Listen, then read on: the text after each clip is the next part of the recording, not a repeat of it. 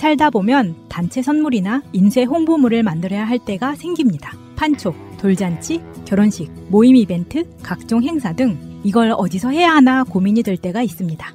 갤러리 기프트는 그간 새날에서 4년 넘게 광고하면서 단 한 번의 클레임도 없을 정도로 열과 성을 다해왔던 기업입니다. 심지어 대표님의 고객에 대한 감동적인 사연까지 보내주신 청취자들도 있습니다. 단체 선물, 인쇄 홍보물, 이제 갤러리 기프트에서 해보세요. 갤러리기프트.co.kr 갤러리 기프트를 검색하시고 홈페이지를 한번 방문해주세요. 오픈마켓을 보는 것 같은 신기하고 다양한 샘플들이 있습니다. 인터넷이 불편하시면 문의전화 1666-5404 1666-5404 새날 듣고 연락했다 하시면 더욱더 잘해주실 겁니다.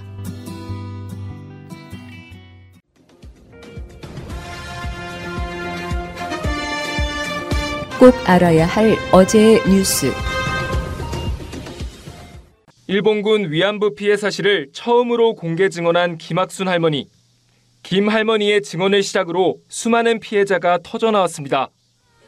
내가 살아있는 증거라고 외친 김학순 할머니의 용기와 헌신을 되새기며 기림의 날 기념식이 열렸습니다. 문재인 대통령은 할머니들께서 역사를 바꿔오셨다며 결코 잊지 않고 있다고 말했습니다. 할머니들의 정언과 시민사회, 학교의 노력으로 만들어진 역사적 진실의 토대 위에 용서와 화해의 미래가 꽃필 수 있도록 하겠습니다. 이 밖에도 전국 곳곳에서 공모전과 전시회 등 다양한 기념행사가 열렸습니다. 고 김복동 할머니 등 위안부 피해 할머니들이 직접 그린 다양한 그림들이 전시됐습니다. 할머니들 그리신 그림이라든지 아니면은 이런 모금 활동이나 그런 준비 과정에 있었던 모습을 보고 많은 분들이 노력 열심히 하셨구나. 그만큼 저희도 더 많은 힘이 되었으면 좋겠다고 생각이 들었습니다.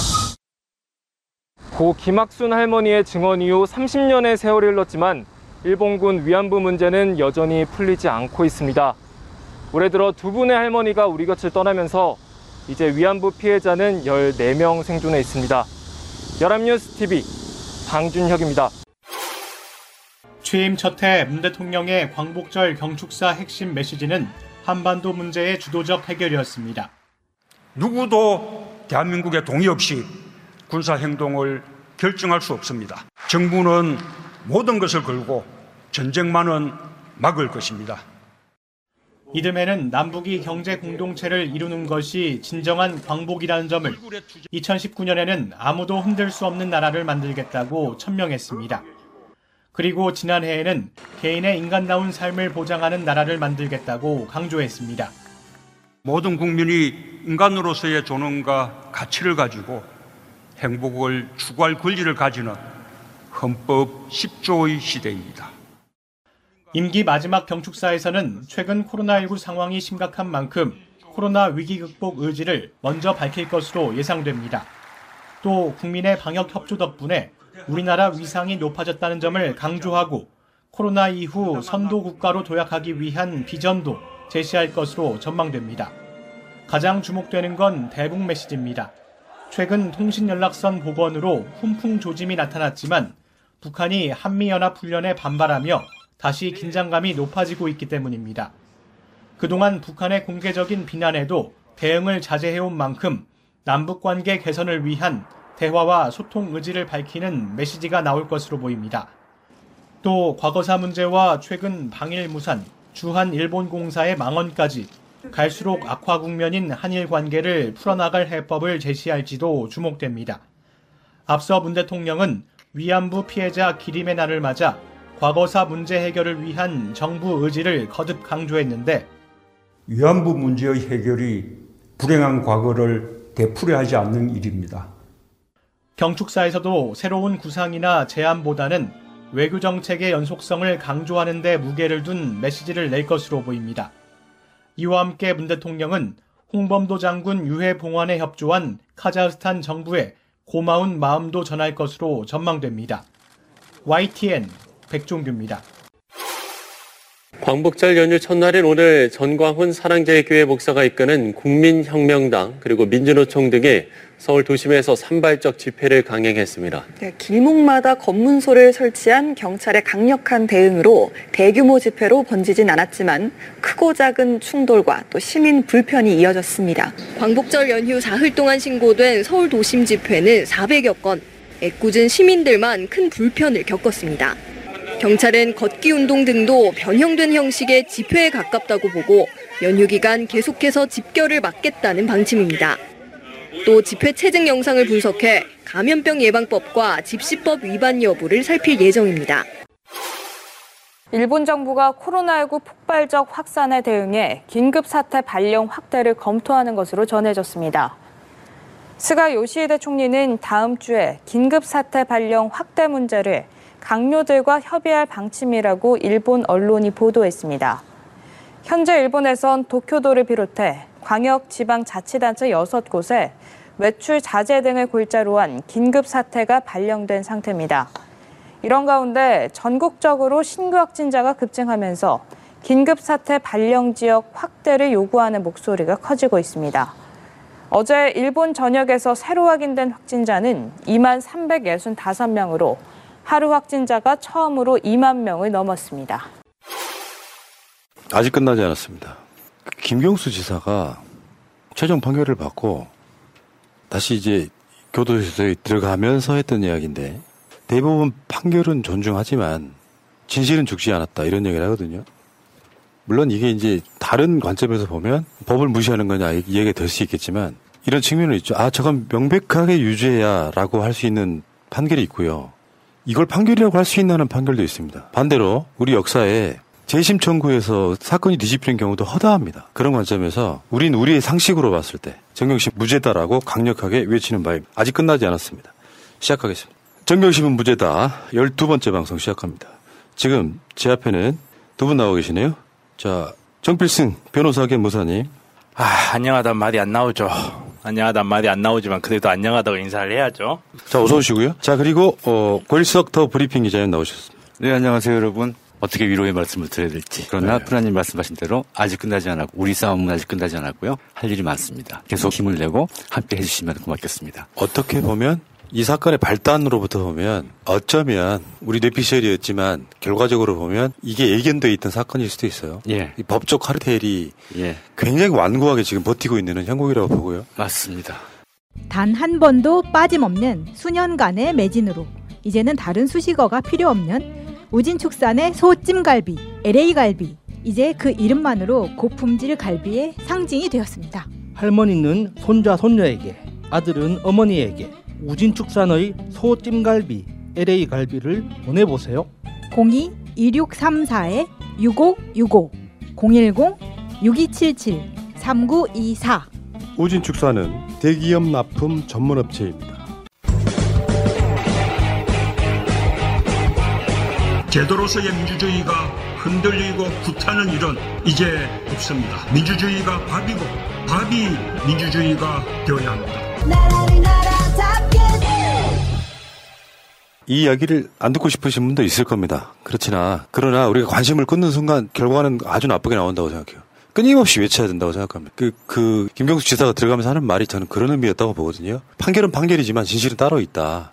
잘못된 판결이라는 걸 완곡하게 돌려 말한 건 그런 거였는데, 자, 이제 우리 정변 하고 싶은 얘기 한번 해봐요. 총평. 오는 길에 판결문을 쭉 읽어보면서 왔는데 그냥 읽으면서 제가 드는 느낌은 이거 기본적으로 성의도 없이 썼구나 이런 느낌을 좀 많이 받았어요. 앞에 이제 푸나님 말씀하셨지만 판결문이라는 거는 어떻게 보면 이거 자체가 판사의 또 주장이거든요. 그러니까 말 그대로 판사의 관점에서 사건을 바라보는 주장이기 때문에 그냥 판결문만 보고 있으면 판사의 생각에 빨려 들어갈 수밖에.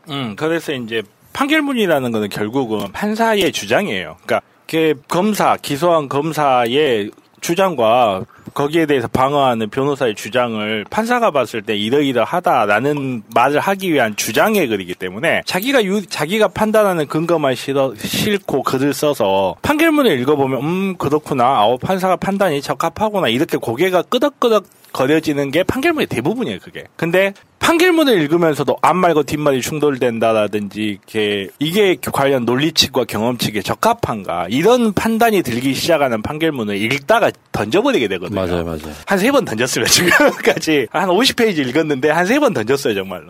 그래서 이런 식의 판결문을 우리가 일반 국민들이 언제까지 과연 이렇게 합당하다, 뭐 사법부의 판결이니까 존중하겠다라고 넘어갈 수 있을지 정말 좀 절망적이라는 생각도 들죠. 우리 고 기자님 어떠셨어요? 예, 정 변호사님은 성의가 없어서 화가 난다 그러셨는데요. 아니, 꼭 그건 아니고요.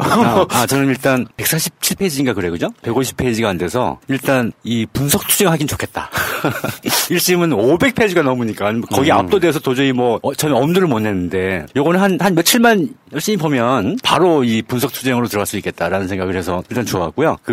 정 변호사님 말씀대로 성의가 없다. 딱 보고 어떤 느낌이 들었냐 하면 우리 인터넷 짤에 아무것도 하기 고양이 그림 있잖아요. 왜 아무것도 하기 싫다. 이미 아무것도 안 하고 있지만 더욱 격렬하게 아무것도 안 하고 싶다는 거 있잖아요. 딱 그 느낌이 들어요. 아무것도 하기 싫은 판결문이에요. 예. 그리고 아무것도 안 했어요.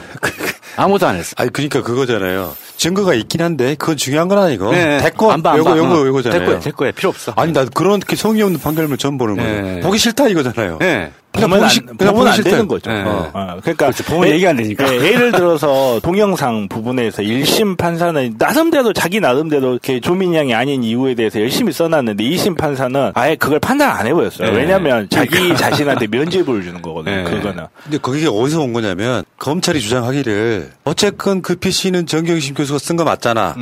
그렇지 않다는 증거를 내밀어 봐야 그거 정경심 교수가 쓴 거잖아. 판결문도 그렇게 나와 있는 거잖아요. 맞아요. 야 그럼 그래서 내가 열받았던 게 뭐야. 그럼 재판을 왜 했냐?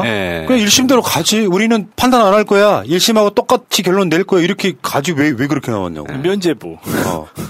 그러니까 이제 프로님이 검사하고 내가 나한테 너 고일성에서 100만 원 훔쳐갔잖아. 아닌데요. 훔쳐갔잖아. 아니라니까요. 그럼 정변이 판사로 오셔가지고 네가 훔쳐갔대잖아. 라고 훔쳐갔다 판결한 거예요. 이거는. 일단 양형을 다시 한번 보겠습니다. 1, 2심 판단한 비교 한번 해볼게요. 자녀 입시비리라고 불렸던 7개 항목 그대로 여기서 이제 그게 등장하는 거예요. 됐고 증거가 뭔 필요가 있어. 바빠 죽겠는데 지금. 우리 지금 빨리 판결 끝내놓고 늦은 여름 휴가 가야 돼. 이런 느낌 아닙니까? 그리고 사모펀드 관련해서 이거 이제 여러분들이 정확히 하셔야 되는데 이따가 다시 분석을 해드리겠습니다만 사모펀드 관련된 것은 다 무죄가 나왔던 게 맞고요. 한동훈이 엄청 깝죽거리던데 실제로는 그다지 크지 않은 것들 지금 자본시장법 위반해서 1심 유죄, 2심 유죄 그대로고요. 여기 보면은 WFM 주식을 사들여서 시세차익을 내렸다 이런 거 다 유죄가 됐고요. 요거 사모펀드랑 상관이 없습니다. 다음에 범죄수익은리법 위반 요것도 일부 유죄였던 게 무죄로 좀 바뀌어서 나중에 이제 이게 금액이 좀 깎이는 이런 현상이 드러났었고요. 금융실명거래법 위반 요것도 일부 유죄. 그리고 증거 조작에 관련해서는 무죄였던 게 유죄로 하나 뒤집힌 게 있죠. 증거 은닉교사 이 부분 이렇게 돼 있는데 사실 볼 것도 없는 생각이 들어요. 왜냐하면 이렇게 기소할 때 검찰이 사모펀드로 시작했던 이 사건을 다른 입시비리라는 항목을 새로 만들어가지고 기소를 했던 부분이어서 실질적으로는 검찰이 수사를 시작했던 사모펀드 관련한 것은 거의 사실상 완벽하게 무죄가 났고 거기에 사모펀드랑 관련 없는 걸 엮어 넣다 보니 한동훈 같은 주장이 나왔던 거고 결국에는 저는 이 부분은 우리가 이야기를 해야 된다고 생각해요. 첫 번째로 입시비리에 대한 이야기가 그런 걸 했네 보다는 이 사건이 기소된 걸로부터 시작을 했다면 검찰의 수사는 실패한 거죠, 사실은. 애초에 기소할 때도 이런 목적으로 기소했구나라고 우리가 알고 있었기 때문에 이런 거 유죄로 만들어가지고 또 나중에 이게 4년까지 나오는 부분이라면 이런 부분은 검찰이 만든 프레임에 그냥 그대로 판사까지 놀아난 그 측면이라고 보면 될 것 같습니다. 놀아났다는 건 이제 판사를 좀 봐줄 수 있는 표현이고, 그죠? 더 센 표현이 있습니까? 공모한 거죠. 검찰과 검사의 공모. 같이 놀았다고 보는 게. 놀아놨다는 게, 쿵짝쿵짝했다. 그 말씀이군요. 룸사롱이라도 갔나요? 놀아놨다. 그게 그 말이군요. 예. 농락당했다는 뜻이 아니라, 그렇군요. 예. 자, 그러면은, 일단 징역 4년 유지가 됐고, 이제 이 징역 4년에 대해서 우리가 어떤 분이 만드신 짤 하나 보겠습니다. 얼마나 과도한 건지부터 한번 이야기 한번 해볼게요. 죄와 벌, 그래가지고. 여기 보면 표가 이렇게 있어요. 표 쭉 있는데 징역 4년이 정경심 교수 표창장 위조랑 관련한 건이 물론 이 건만 갖고 징역 4년을 때린 건 아니라고는 하지만 가장 임팩트가 컸던 거기 때문에 나머지 그 위에 그 부분들이 있잖아요.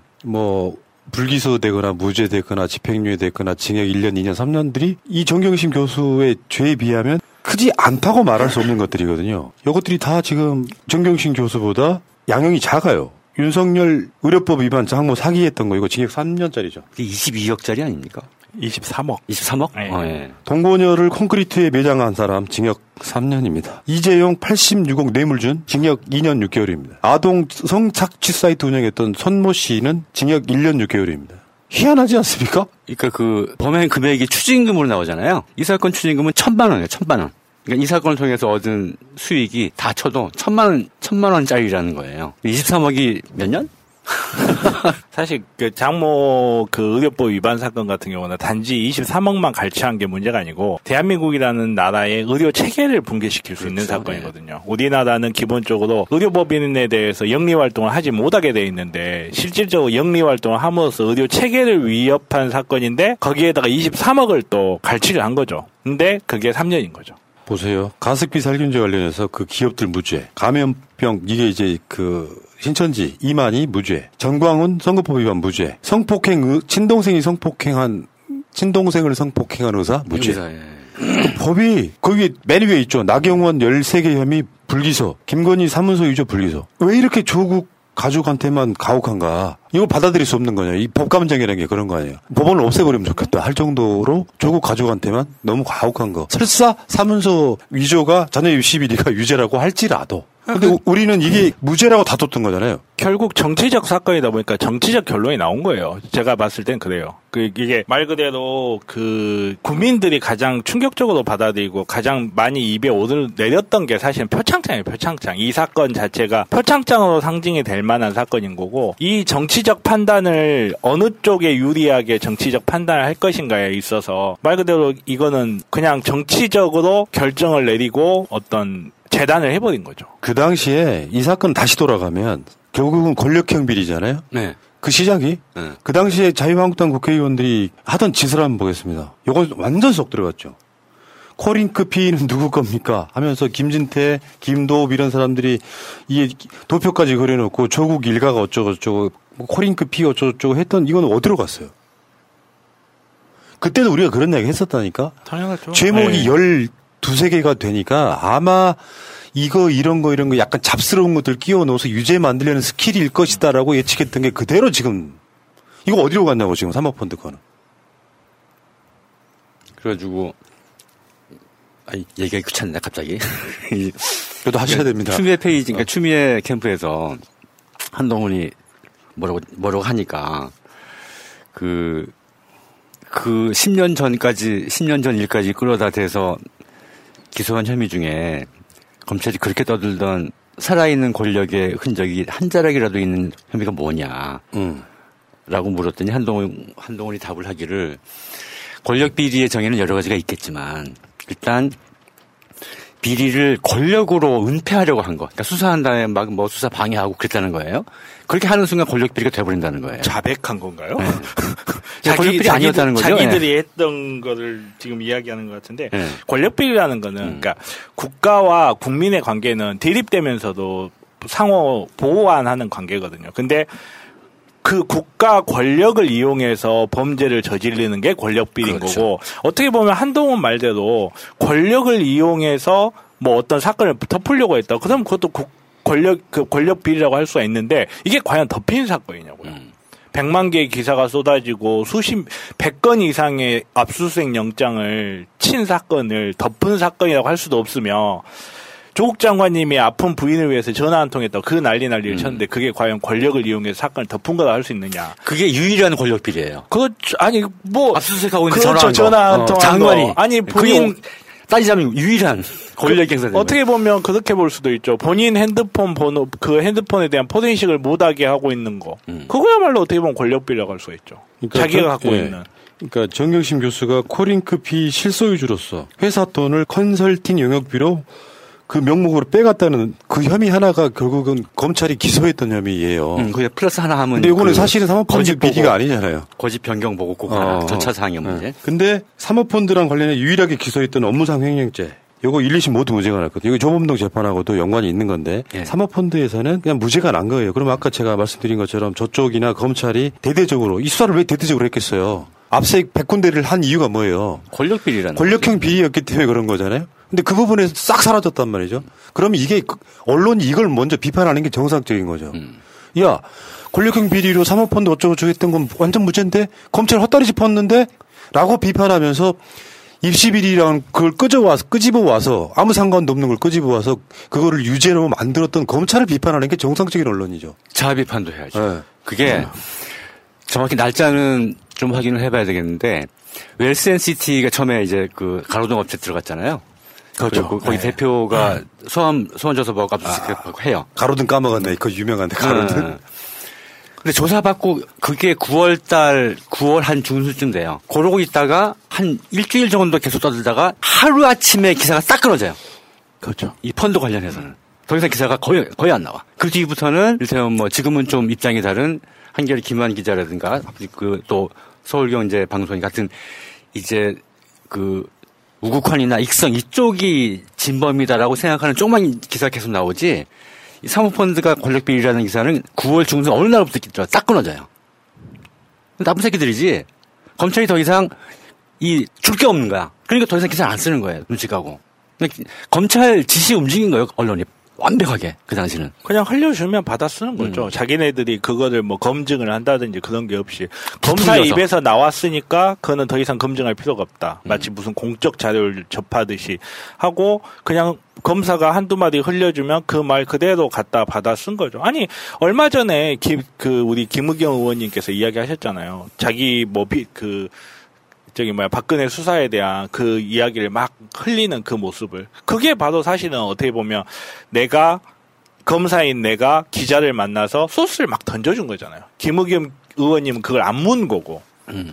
그리고 다른 지금 100만 건 이상의 그 기사들은 문 걸 또 물고 A 기사가 받았으면 그 기사 재생산해서 확대시키고 그런 식으로 언론들이 장난을 친 거죠. 아까 그 정결심 교수 1, 2심 판단했던 그 표 다시 한번 보여줘봐요. 여기서 지금 일부 바뀐 게 있잖아요. 일부 유죄가 무죄로 바뀌었던 게 두 가지가 있거든요. 여기 10번 자본시장법 위반 관련해서 일부 유죄가 무죄로 하나 바뀌었고요. 다음에 범죄수익은닉법 위반해서 일부 유죄가 무죄로 바뀌었단 말이에요. 요게 살짝 바뀌면서 벌금이 무려 10분의 1로 깎이는 10만 주를 미실현 이익 2억 2천만 원으로 계산하고 장내 매수에서 얻은 이익금 2천만 원을 더해서 그 2배인 5억 원으로 벌금을 정했는데 이게 2억 2천만 원이 무죄로 인정돼서 이 금액이 빠져서 장내 매수 이익금 1,000만 원에 대한 5배 5천만 원으로 벌금을 바뀌었다. 나 이게 더 이상해 보이더라고요. 아니 그걸 좀 더 그러니까 2억이 아니고요. 12억 거래가 있었고 유죄로 남은 것은 7천만 원짜리 거래예요. 1월 달에 장내 매수한 거. 그것만 유죄로 남은 거예요. 근데 이제 그거 말고 12억짜리 장외 거래를 한 게 그 1심에서 12억 중에 2억은 무죄고 10억이 유죄로 됐었죠. 그 10억이 무죄가 된 거예요. 그래서 그거를 2억 얼마로 계산해서 추징가 얼마 했었는데 그게 빠진 거죠, 복잡하게. 그러니까 이제 그 10억 7천만 원어치 검찰 말이 맞다고 치면 1심 말이 맞다고 치면 10억 7천만 원어치 미공개 정보 이용 거래 중에서 10억이 빠진 거예요. 그러니까 핵심이 10억 7천 중에 핵심 혐의 중에서 사실상 99%는 무죄가 완벽하게 나버린 사건이잖아요. 네. 나버리니까 그냥 겉다리로 하는 수사인데 이게 마치 남들이 언론의 포털에 보면은 정말 조국내가 엄청 잘못했네. 대한민국 국민 중에 상당수는 사모펀드 비리로 시작했다는 것을 다 까먹은 듯이. 네. 마치 정경심 교수는 표창장이나 위조하고 있고 이렇게 그냥 이미지만 나쁘게 하는 정치적 수사. 그런데 그 짜투리 남은 것도 미공개 정보 이용만 남은 거지 사모펀드는 입이 끝난 거예요. 그거까지 물고 들어가면 안 돼. 그래서 저는 할 일이 많은데 우선 지금 이 반대쪽하고 한동훈이 필두가 돼서 사모펀드가 완전 무죄된 게 아니라고 자꾸 우기는데 이거라도 물고 늘어지려고 합니다. 처음에는 우선은. 악착같이. 물론 추미애 캠프도 지금 끝까지 하겠다는 거예요. 그러니까 한동훈이 받아줄지 안 받아줄지 모르지만 사모펀드는 완전 무죄다. 라는 거는 우선 확실하게 짚고 넘어가려고 그러니까 합니다. 한동훈과 윤석열이 해야 될 일은요. 입시비리 쪽에 유죄를 받아냈다고 할지라도 사모펀드로 검찰력을 대대적으로 동원해서 어떻게 표현이 됐냐면 박근혜 국정농단 수사보다 수사팀이 컸다는 거잖아요. 대략 그 정도보다 컸다는 거니까 투입된 검사 숫자로만 보면 그럼 이 부분에 대해서 윤석열이나 한동훈은 사과를 하는 게 먼저죠. 정상적으로 보면 그렇지 않습니까? 네. 근데 지금은 판사들이나 한동훈이나 윤석열이랑 똑같아요. 그건 모르겠고 유죄 받았잖아. 정경심 지금 징역 4년 받았잖아. 이거란 말이에요. 핵심이. 너무 앞서가서 이야기하는 것 같은데 어차피 지금은 재판의 총평을 이야기하는 시간인 것 같으니까 제가 이야기를 하자면 이따가 이제 오후 시사 때 나오겠지만 홍범도 장군 하면 생각나는 게 봉오동 전투잖아요. 예. 제가 갑자기 봉오동 전투를 이야기하는 게 뭐냐면 일본군하고 그때 당시에 이제 독립군하고 전쟁이 벌어지잖아요. 그리고 그때 당시 일본군의 월강 추격대가 이제 독립군을 쳤고 거기에서 이제 전과가 뭐 독립군은 160명을 사살했다. 일본군 아니다. 우리 한 명밖에 안 죽었다. 서로 막 이겼다고 하고 있는 거예요. 서로 이겼다고 하는데 정말 중요한 거는 그 일본군은 독립군을 토벌 못했다는 게 핵심이거든요. 그게 핵심인데 일본군은 그때 당시 뭐라고 했냐면 불령선이라고 그래가지고 조선인들을 학살한 다음에 우리가 이만큼 죽였다고 광고를 했어요. 그래서 우리가 이겼다라고. 제가 이걸 보면서 그 생각이 들어요. 정말 중요했던 그 사모펀드 관련해서 하나도 입증을 못하니까 정말로 마치 불령선인들이라고 해서 조선인들 학살하듯이 위조 뭐 인턴 증명서 위조된 거 몇 개를 억지로 끼워 넣어서 이거 유죄 받은 거 갖고 우리가 이겼다. 이러고 주장하고 있고 언론은 마치 거기에 노란하고 있는 딱 그 모습을 보는 것 같더라고요. 예, 그리고 이제 한동훈이 저렇게 나오는 게 사모펀드는 완전 무죄가 됐다는 것을 너무 아픈 거예요. 자기들은 사실. 나름 양심적이야. 더 야비하면 그것도 모른 척하고 뭐 그게 뭐가 중요하냐 이렇게 나올 텐데 그나마 사모펀드가 완전히 무죄됐다는 건 용납을 못하는 거예요. 지금 스스로. 그게 근본이니까. 가장 중요한 거였거든요. 권력형 비리가 성립이 되려면 이게 성립이 됐었어야 돼요. 이게 성립이 됐었어야 되고 사실 나머지 것들은 그다지 중요한 일들이 아니에요. 누가 봐도. 특히 정무수석 재임 기간도 아니었고 그렇죠. 사모펀드가 중요했던 거는 첫 번째 시작은 그 공직자윤리법을 어긴 거였어요. 근데 공직자윤리법이 형 이런 건 별로 안 중요하지만 우리가 받아들이기는 꽤 크잖아요. 실은 그걸로 시작한 거예요. 근데 그게 위법이 아니거든? 그러니까 자꾸 막 뭐 웰슨 시스템 이런 걸 키운 거예요. 뭐 특혜 주고 뭐 불법 자금을 조성하고 주가 조작하고 장외가 무슨 뭡니까 그 우회 상장을 통해서 불법 수익 은닉 이런 식으로 사건을 키웠던 거예요. 그렇죠. 우리가 그 사건을 먼지털이식 수사라고 했던 인디안 기우제 수사라고 했던 이유가 파고 유죄가 나올 때까지 파서 과도하게 말도 안 되는 것들을 정경심 교수나 조국 교수한테 그러니까 붙이려고 했던 그 부분까지 연결이 되다 보면 근데 우리가 이런 부분인 거죠. 세상의 모든 범죄에 대해서 나경원이나 김건희 건에 대해서도 그렇게 수사를 했다면 당연히 유죄가 나올 건데 미리 예단해가지고 이 사람들은 죄가 없을 거야 불기소 그리고 정경심이나 조국은 죄가 있으니까 죄가 나올 때까지 파. 결국엔 그렇게 해서 만들어낸 게 입시비리 이런 것들이니까 반대일 수 있죠. 나경원은 파면 나올 거니까 안 파고 정경심은 아무리 파도 안 나올 것 같으니까 더 파고. 네, 그건 의도고 아까 말씀드린 것처럼 겉으로 보기에 네. 보기엔 마찬가지로 반대일 수도 있어요. 이거는 기소해봤자 판사들이 알아서 무죄를 줄 거야 이러고 불기소를 냈을 수도 있습니다. 그럴 수도 있겠네요. 아니 그러니까 이게 이런 게 있다. 내가 그나마 요즘에 다행이라고 느끼는 게요. 예전에 조국 장관 정경심 교수 1심 나왔을 때는 사람들이 굉장히 많은 사람들이 실망을 했어요. 법원의 실망도 한 사람도 있겠지만 잘 모르는 사람들은 진짜로 조국 장관 내가 진짜로 문제가 있나 보다라고 돌아선 사람들이 있었단 말이에요. 이번에 2심 판결 나는 거에 대해서는 그닥 그렇게 많이 동요하지 않아요. 지지층도. 더군다나 주위의 반응은 여기 앞에 보이는 조국의 시간이라는 책도 어떤 일정한 역할을 했겠지만 많은 사람들이 야 이거 좀 심하네. 라는 표현 중도에 있는 계시는 분들이 그런 표현하는 걸 많이 봤거든요. 이런 효과는 분명히 있다고 봅니다. 그게 이제 엉뚱한 얘기일지 모르겠는데 실은 아직은 저도 뭐 바로 힘내겠습니다 그랬지만 이제 좀 지쳐 있어요. 그러니까 뭐 이렇게 완전히 이게 회복 못 하고 있는데 그저께 이제 완전히 다운돼 가지고 우연히 유튜브 틀어보니까 푸나님이 방송하고 계시더라고요. 왜 댓글 봐요 또. 난 저를 너무 좋아하시는 거 아니야? 안 보려고 했는데 유튜브는 맨날 보는 방송 먼저 추천해 주잖아요. 그런가 봐. 감사합니다. 막 눈물 그거 보고 난 그때가 참았다가 그거 보고 눈물 뭘 보셨길래? 아니 그 5시인가 방송했잖아요. 제가 빡쳐가지고 욕했던 거. 그건 또 거의 끝날 때 봤어요. 좀 미리 했으면 처음부터 봤어요. 끝날 때쯤. 끝날 때쯤. 실망하지 말자. 뭐 그런 취지. 근데 이런 기분, 이런 컨디션에 어쩌니까 푸나님이 당연하고 내가 좀 나이브한 거죠. 준비된 일정을 하시는 게 정상인데 그게 너무 초인적으로 느껴지는 거예요. 나 같으면 진짜 못해. 아니 수도 없이 많이 겪어봤으니까 이런 상황들을.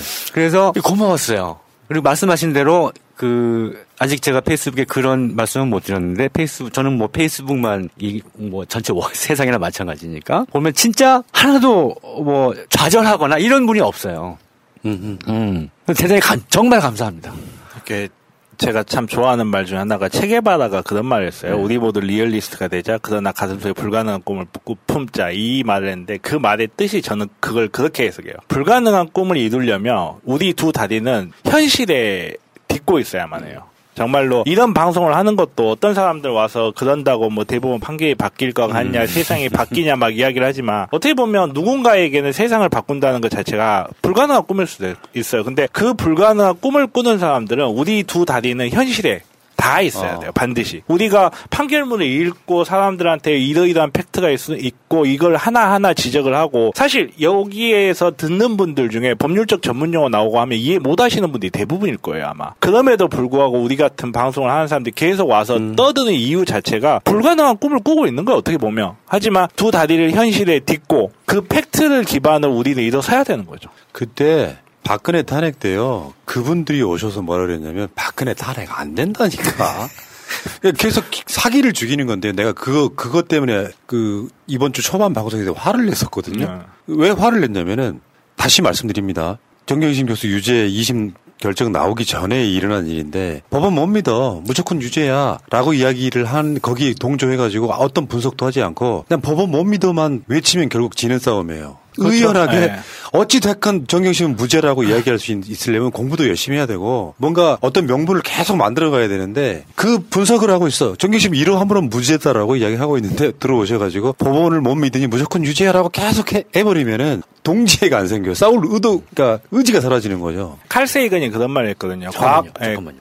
제가 아까쯤에 그 전방송에서 칼 세이건 이야기를 하다 말았는데 칼 세이건이 그런 말을 했어요. 뭐냐면 자연현상에 대해서 왜 과학적 해석을 하냐. 하느님이 그렇게 만들었다고 하면 되지 않냐라고 했을 때 아니 그 가설을 세우지 않는 이유가 모든 것의 정답을 하느님이 만들었다고 해버리면 우리는 더 이상 배울 게 없다.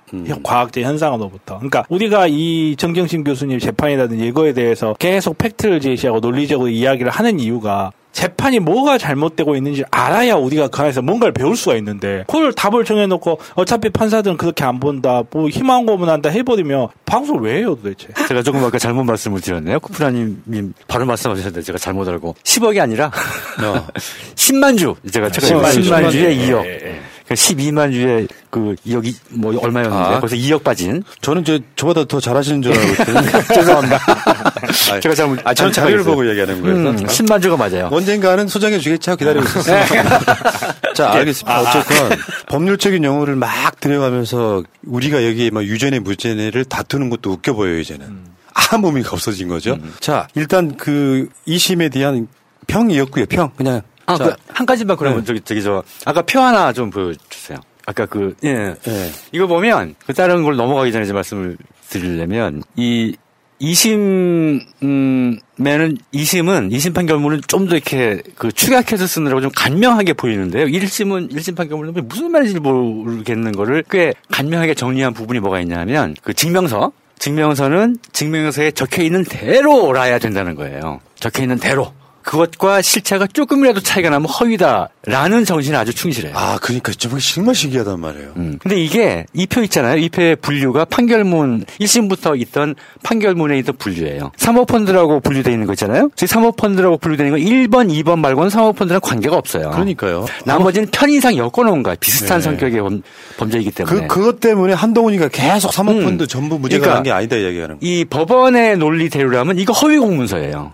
그러네, 진짜. 네, 허위 공문서예요. 아니, 제목과 실체와 아무 관계가 없어. 카테고리가 달라야지. 네. 따로 분류를 해야 돼. 아니, 그렇게 멀리 갈 필요도 없이요. 임성현 무죄 판결 한번 생각해보세요. 이번에 임성현 판사가 무죄 판결 됐잖아요. 임성근 아니야? 예? 임성근 아니야? 임성근이 무죄 판결 받은 게 재판에 개입을 했지만 그게 과도한 행위이긴 하지만 죄는 아니다라고 한 거잖아요. 그러면 그 개입을 통해서 생산된 판결문은 뭐예요? 그렇죠. 알겠습니다. 네. 알겠습니다. 자, 일단 이 재판 이야기였고요. 우리 다음 주에도 방송할 거예요. 그 다음 주도 할 겁니다. 대법원 판결이 날 때까지 할 겁니다. 나고 나서도 할지도 몰라요. 나고 나서도 해야죠. 만약에 정말 잘못됐으면.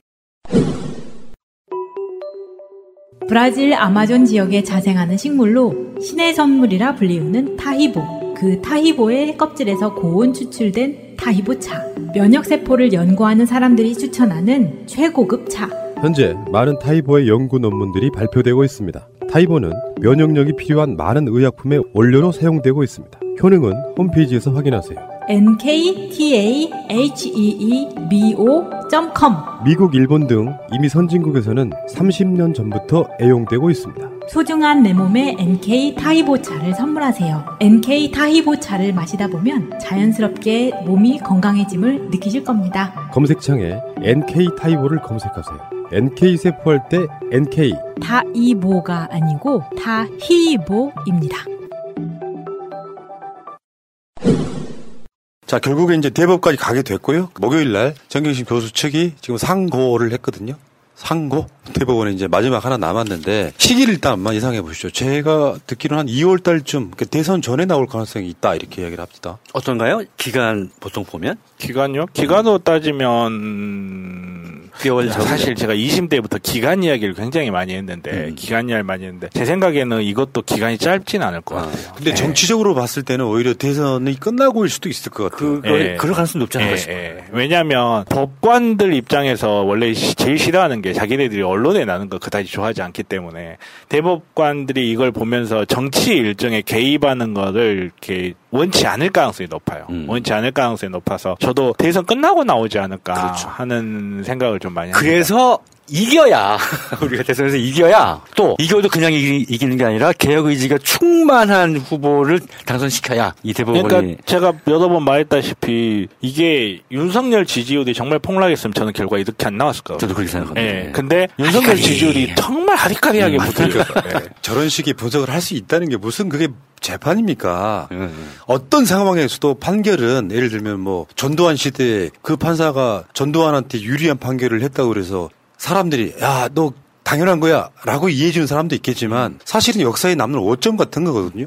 여론에 흔들리는 판결이 자체가 말이 안 되는 건데 문제는 이제 대법원 판결에 있어서 이제 이런 이야기 많이 하잖아요. 대법원 판결은 법리적 판결만 한다. 근데 그 말 자체가 되게 웃긴 게 재판 자체가 법리적인 걸 놓고 판결하는 거 아니에요? 그러니까 그거 어떻게 이해를 하냐면 되냐면 모든 법률적 판단에는 사실관계와 법리관계가 있어요. 그게 뭐냐면 예를 들어서 내가 이걸 가져갔어요. 이걸 가져갔냐 안 가져갔냐를 다투는 거는 사실관계에 대한 판단이에요. 근데 그러면 이걸 가져간 행위가 과연 절도에 해당하느냐 안 하느냐. 아니 난 내 건 줄 알고 갖고 갔다 뭐 이렇게 다툴 거 아니에요. 이 행위는 법률관계에 대한 판단이거든요. 그러니까 대법원에서 판단하는 거는 어떻게 판단하냐면 그래 표창장 위조됐다라는 고등법원 판단까지는 맞다. 근데 과연 이거를 이렇게 업무방해라든지 사문서 위조로 처벌할 수 있느냐라는 법을 적용했다는 문제는 별개의 문제로 본다는 거예요. 근데 형사에서는요 기본적으로 법리만 보는 게 맞긴 해요. 대법원의 법리만 보는 게 맞긴 한데 형사에서는 꼭 그렇진 않아요.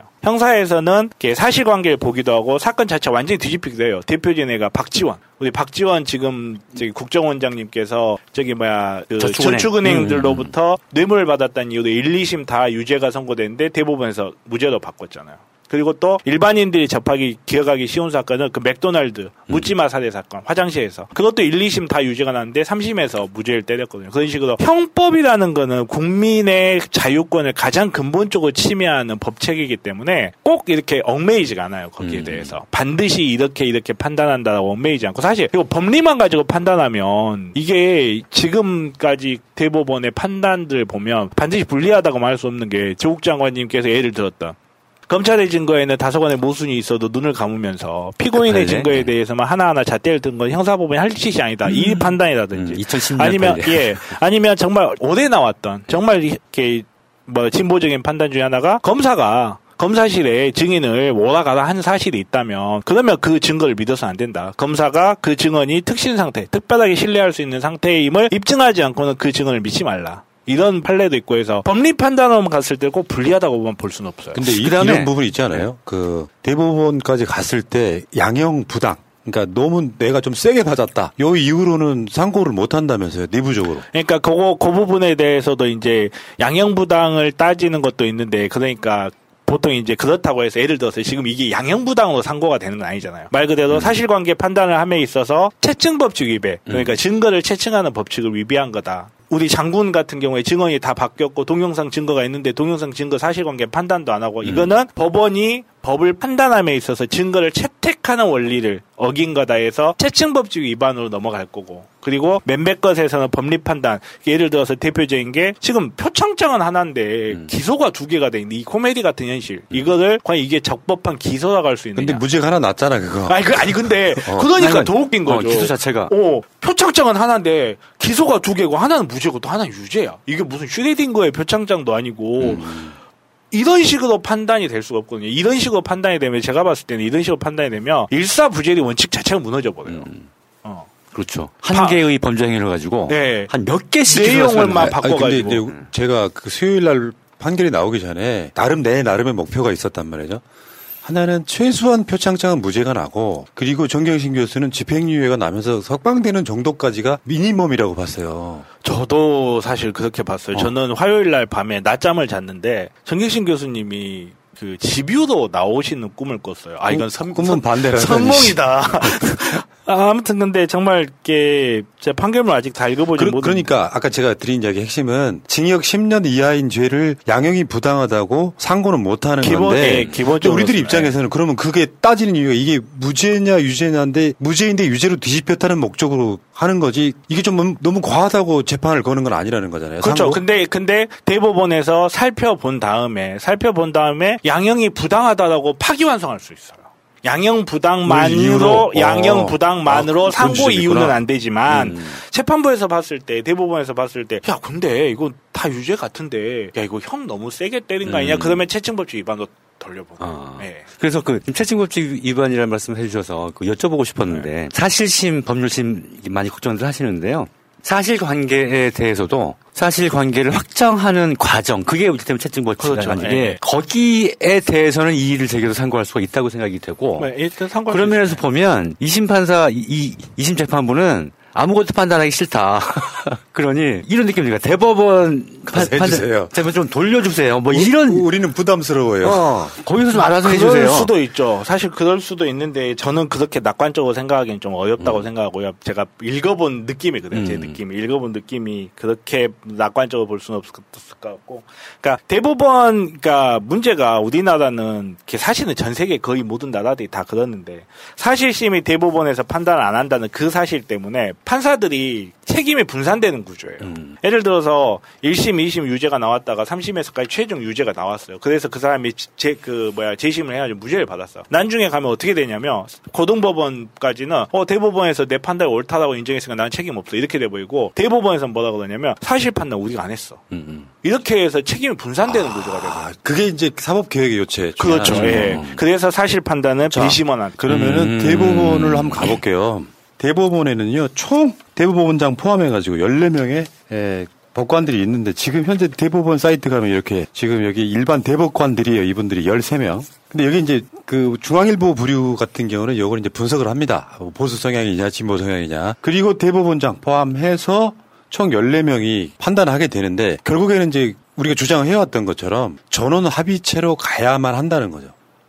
대법관 한두 명이 판단하는 김경수 재판 같은 재판이 되기 쉽다. 이 관점에서는 일단 전원합의체 갈 가능성이 얼마라고 보세요, 두 분은? 기본적으로는 전원합의체로 제기하는 사건이 몇 가지가 있는데, 그중에 하나가 국민들의 관심이 큰 사건, 전원합의체로 가게끔 돼 있어요.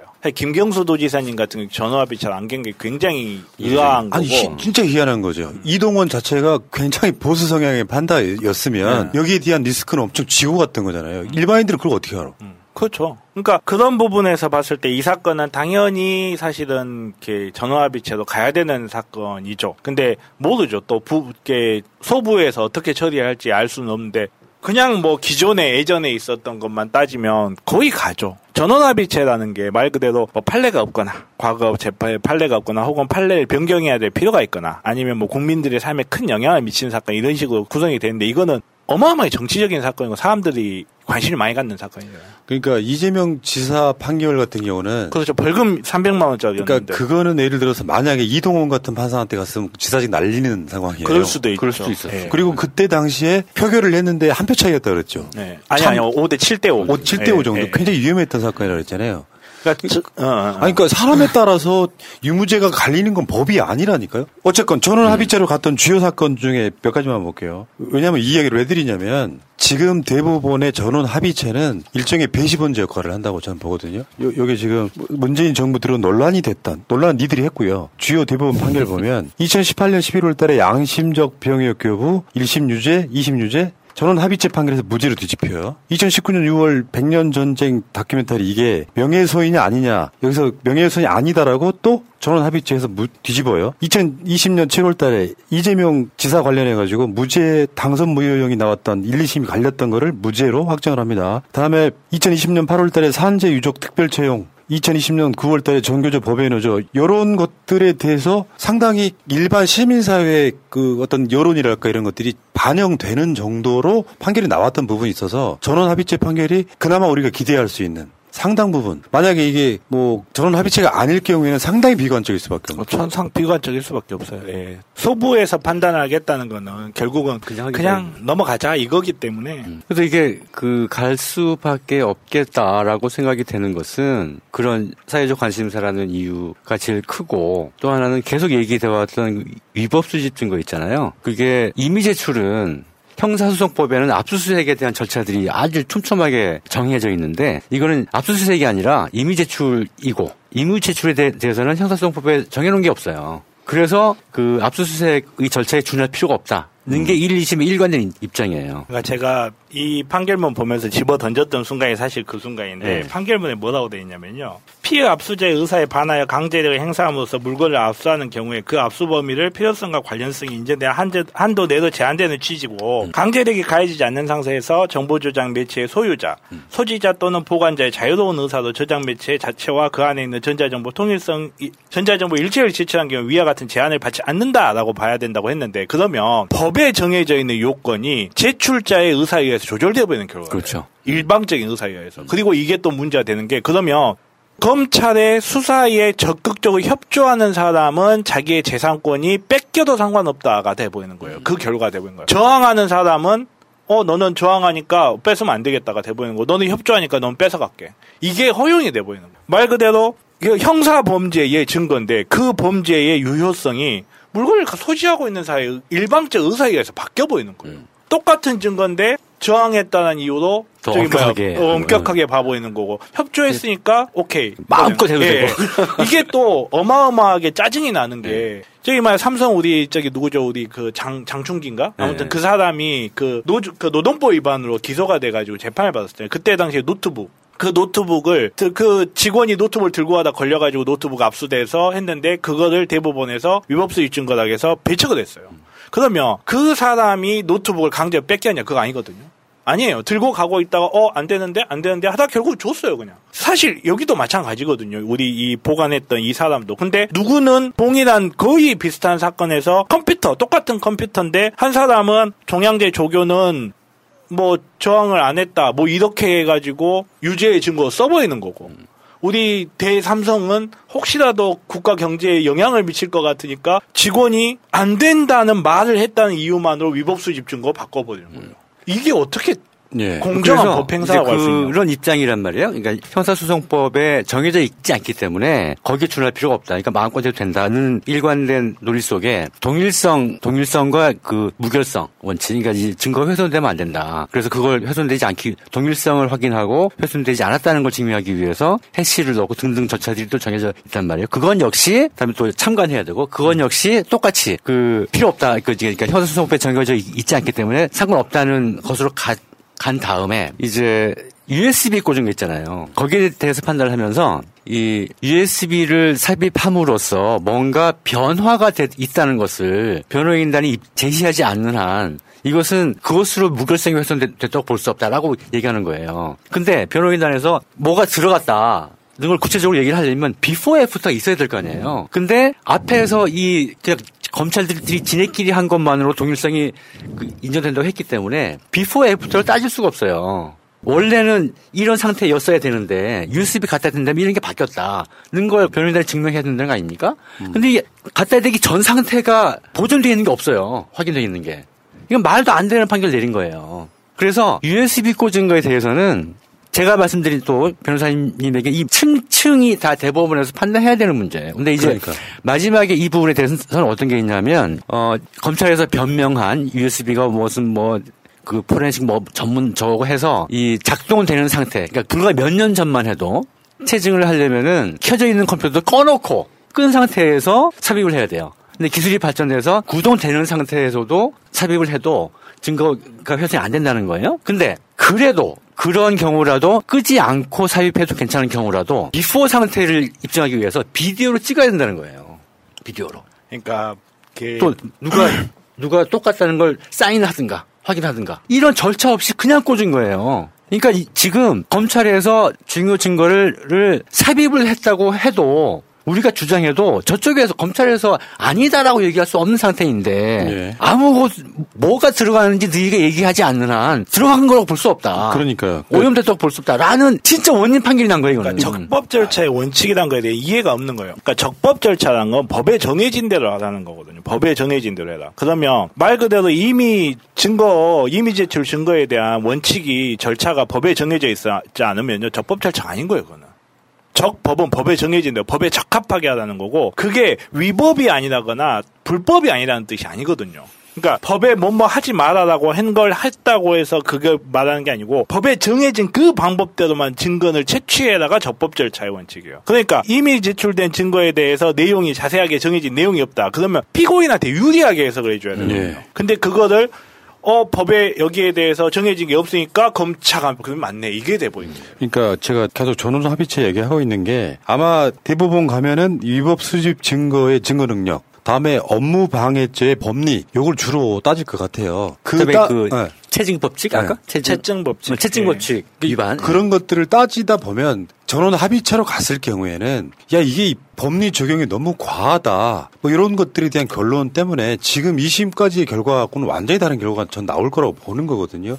왜냐면 오히려 아까 대법원에 가면 그렇게 따질 수밖에 없는 상태인데 1, 2심은 뭔가 검찰의 주장을 그대로 받아쓰기 한 느낌에 지나지 않아서 이거 왜 판단 안 했냐. 이 부분에 대해서 증거 수집 자체가 불법 아니냐 이런 것들을 따질 수 있는 이제 제대로 된 재판을 받는 게 대법원이 돼버렸다. 저는 그렇게 보는 거거든요. 계속 비판을 할 수밖에 없어요. 저희가 계속 목소리를 떠들어야 돼. 그래서 판단한다고 계속 주장해야 돼. 대법원이라도 우리가 그리고 이거는 법원 입장에서도 비극입니다. 국민들이 사법 절차라는 거는 국민들의 전폭적인 믿음 하에서만 존재할 수가 있어요. 국민들이 의심하기 시작하면요. 사법 절차는 무너집니다. 진짜로. 이 중요한 사법 절차가 국민들이 납득하지 못하는 상당수의 국민들이 납득하지 못하는 그리고 사법부의 역사가 지금만 그러는 게 아니거든요. 과거부터 켜켜이 쌓여왔던 사법부에 대한 불신들이 지금 하나하나 쌓여가고 있는 거다. 정말 사법부 입장에서도 이게 이대로 고정이 되면 사법부한테도 비극이에요. 그렇죠. 이게 얼마나 큰 문제냐 하면 우리가 증거 수집 절차에 대해서 모르잖아요, 국민들은. 그죠? 그러니까 수사관이 와서 뭐 얘기하면 그런 것부터 하고 달라 그러면 주고 사인하라 그러면 사인하고 이러잖아요. 그런데 이게 이런 판결이 내려지면 그러니까 이제 그런데도 불구하고 그렇게 증거를 가져가면 법원에서 인정을 안 해주기 때문에 법에 정한 대로 정변 말씀하신 대로 법에 정한 대로 딱딱 절차를 지켜서 증거를 가져가는 거예요. 그렇게 안 하면 법원에서 인정 안 해주니까. 근데 이제 지 마음대로 법원에서 인정을 해주는 게 돼버리는 거예요. 이게 판례로 굳어버려 버리면 그러면 수사관들이 지 마음대로 해야지 괜찮아. 회유하고 거짓말해서 사실 형사소송법 자체가 이 형사소송법이라는 법이 존재하는 것 자체가 하도 옛날에 그 짓거리를 많이 하니까 그거 못하게 하려고 적법 절차의 원칙을 만든 거예요. 정해진 대로만 채취해라. 범인을 설사 못 잡는 한이 있어도 정해진 대로만 증거를 채취하고 정해진 증거에 의해서 이 사람이 유죄인지 무죄인지를 재판해야 하거든요. 그러니까 그냥 수사관이 우리 영화에서 보는 것처럼 몰래 들어가가지고 뭐를 가져 나와가지고 어떤 속여서 사인 받아서 그렇게 증거 내버리면 뭐 말을 못 하는 거야. 말 못해요. 말 못해 그냥. 대항도 못해요 그거는. 이게 사실 왜 이런 판결이 나오는지는 최재형이 답을 줬어요. 왜냐면 최재형이 왜 애국가 부르고 막 그러잖아요. 판사라는 거는 제가 늘 자주 이야기하는 게 국민과 국가, 법이라는 건 국민과 국가 사이의 갈등을 해결하는 기관이고 판사는 그 사이에서 중재를 하는 역할이에요. 근데 이 사람이 국가 편이에요 그냥. 국가 권력 편이에요. 앉아서 자기네들 가족 모임하면서 애국가 부르고 애국가 사절까지 부르고 국회에 대해 경례하는 사람이에요. 국민과 국가 사이에서 판단하는 사람이 그 모양이에요. 그러면 이 사람이 검찰이 증거를 내밀 때하고 피고인이 증거를 내밀 때 과연 동일하게 가치를 매겨줄까요? 아침마다 일어나서 태극기 보고 경례하는 사람이. 자, 마무리 향해 가봅시다. 아, 벌써 시간이 이렇게 됐군요. 그러니까 우리 입장에서 따지고 싶은 거 엄청 많죠. 근데 내가 2심에서 기대했던 거를 대법원에서 기대할 수밖에 없는. 법리적으로 보면 오히려 차분하게 법리로 따졌을 때 이게 업무방해죄가 맞느냐부터 시작해가지고 증거가 지금 이 증거로서의 가치가 있느냐라든지 이런 것들은 이제 대법원에서 따질 수밖에 없는데 그러니까 아까 그 대법원 구성을 이야기하고 저는 합의체를 이야기하는 이유가 저는 그렇게 봐요.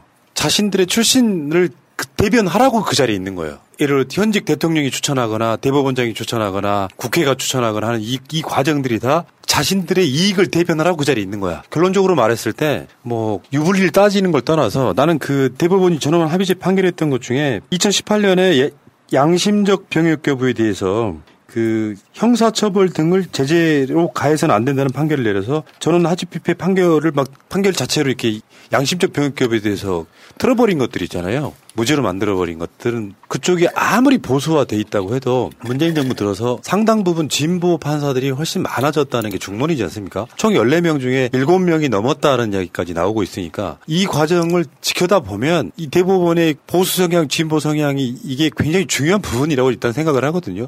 이게 우리가 자꾸 마음속으로 이런 심리를 드러내는 것이 나는 오히려 자연스러운 거라고 생각해요. 그러니까 이제 지금까지 쭉 돌이켜보면 이제 뭘 해야 될 것이냐에 대해서 말씀을 드릴까 싶은데요. 1심 때는 진짜 우리가 똥을 좀 못 가렸어요.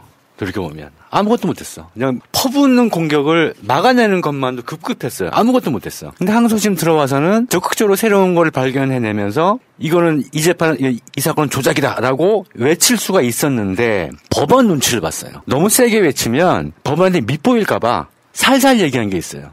그리고 조심하느라고. 그런데 이제 3심에서는 그런 거를 기대하는 것뿐만이 아니라 이래야 된다고 우리가 강하게 외쳐야 돼요. 강하게. 이제서야? 네. 이제는 드디어 이게 지금까지의 과정이 얼마나 개판이며 조작이며 이런 것을 지금까지 한 10데시벨로 오셨다면 지금부터는 100데시벨로 올려가지고 법원이 진짜 꼼짝 못할 정도로 해야지 돼요. 눈치 볼 거 없이. 법원은 나쁜 놈들이라고 치고 지금까지 일말에 가지고 있던 기대를 다 버리고 스스로 그렇게 입증했으니까 대법원도 나쁜 놈일지 모른다는 전제에 계속 외치고 주장을 해야 돼요. 그렇게 하려고 합니다. 어떤 태극기 부대 하나 들어와서 정경심이 무죄란다, 개그하냐 이렇게 하는 꼬라지를 보고 있자니까 굴럭키님아 당신도 조국 장관네처럼 털면 당신 지금 징역 한 10년 받았을 거야. 살면서 죄 안 짓고 사는 사람이 있으며 특정 사람만을 대상으로 먼지털이 수사해가지고 죄가 나올 때까지 털어서 대한민국 사회 그 당시 학부모들은 상당 부분 했다는 무슨 인턴 활동 이런 것들을 빌미 삼아가지고 징역 4년 때리는 건 정상 아니야. 너를 지키는 거야 우리가. 미친 새끼. 자, 대법원 판결에 이제 대법원이 이제 전원 합의체로 할 건지 아닌지는 결정하는 거는 언제쯤 나올까요? 그건 알 수가 없어요. 그거는 소부 맘이에요. 소부로 들어가서 이제 소부에서 이거를 전원 합의체로 넘기는 게 좋을지 혹은 이제 내부적으로 판단하는 과정에서 의견이 불일치가 있다 이러면 전원 합의체로 자동으로 넘어가고 이러는 과정을 거치는데 이게 어떻게 될지는 언제 결정하고 그런 게 정해진 게 하나도 없어요. 우리나라는 정말로 법원 맘이에요. 시기는 예측하기 어렵고 아까 결과적으로 대선 이후에 뭐든 결정될 거라고 생각이 되고 그러니까 우리가 두 싸움을 같이 해야지 되는 거죠. 정치 주장과 사법 주장과. 자, 또 다음 주에 할 얘기 또 있어. 계속 이야기하면 되고요. 이거 많아요. 이번에는 많아요. 이번에는 판결문 보기가 쉬워가지고. 그러지 말고 당분간 몇 주간은 그 판결문을 그냥 그대로 읽어드리면서 비판 한번 해보실까요? 사실 판결문을 보면 그것만 갖고 비판하면 안 되고 1심 판결만 나란히 놔두고 비판. 그거 좋네. 네. 그렇죠. 같이 가야 돼요. 알겠습니다. 그래서 변호사님 시간 여쭤볼 것도 물어볼게요. 이게 가령 다음 주에 물어볼까? 물어보세요. 그러니까 이제 위법수집 증거로 만약에 그러니까 이번 판결문을 보고 어떤 게 있냐면 PC만 다루고 나머지 증거 표창장에 대해서 나머지 최성의 증언이라든가 조교들의 증언은 아예 언급이 없어요. 그럼 어떤 의미예요? 그러니까 아예 1심에 대해서 판단 그렇죠. 판단 안 한 거죠. 나는 거기에 동의한다. 나는 거기에 동의하니까 더 이상 이야기할 필요가 없다. 이게 그래서 제가 1심 판결하고 같이 봐야 된다고 그러는 거예요. 왜냐하면 항소심 판결이 도대체 뭘 그냥 인정해버렸는지 우리가 좀 볼 필요가 있거든요. 그럴 경우에 만약에 위법수집 증거로 만약에 파기환송이 된다고 하면 그게 날아가면 2심에서 판단하지 않았던 즉 심리도 하지 않았던 그 부분을 다시 심리를 하나요? 아니면 그러니까 정확하게 그냥 법률적 용어로 이야기하면 2심에서 심리를 한 거예요. 그냥 판결문에 안 적었을 그렇게 뿐이지. 봐야 된다. 그러니까 그거를 이제 전문 용어로 이제 속심죄라고 하는데, 그러니까 1심 재판을 계속한다. 항소심은 의미가 하는데, 그러니까 판결문에 그래서 1심 판결문과 2심 판결문 같이 봐야 된다고 이야기를 하는 거예요. 150페이지 정도밖에 안 되지만 그 내용을 전부 파악하려면 1심 판결문의 내용이 머릿속에 있어야 돼요. 그러니까 1심 판결문에 똑같은 내용이 생략되어 있다고 보면 그렇죠. 되구나. 알겠습니다. 그러니까 이제 이게 유죄 무죄가 맞냐, 이게 증거 능력이 있냐를 이제서야 법원에 가서 대법원 가서 다투는 그런 모양새 아니에요. 이 증거들은 됐고, 그렇죠. 뭐 이게 중요해. 검찰이 주장한 것처럼 이거 정경심 교수가 쓴 컴퓨터 맞잖아. 이런 판결을 보면서 법의 완전 전문가는 아니더라도 내가 판사라도 너보다 낫겠다. 난 솔직히 그런 생각을 했었거든요. 왜냐하면 법의 어떤 존재 가치를 모르는 것 같아요.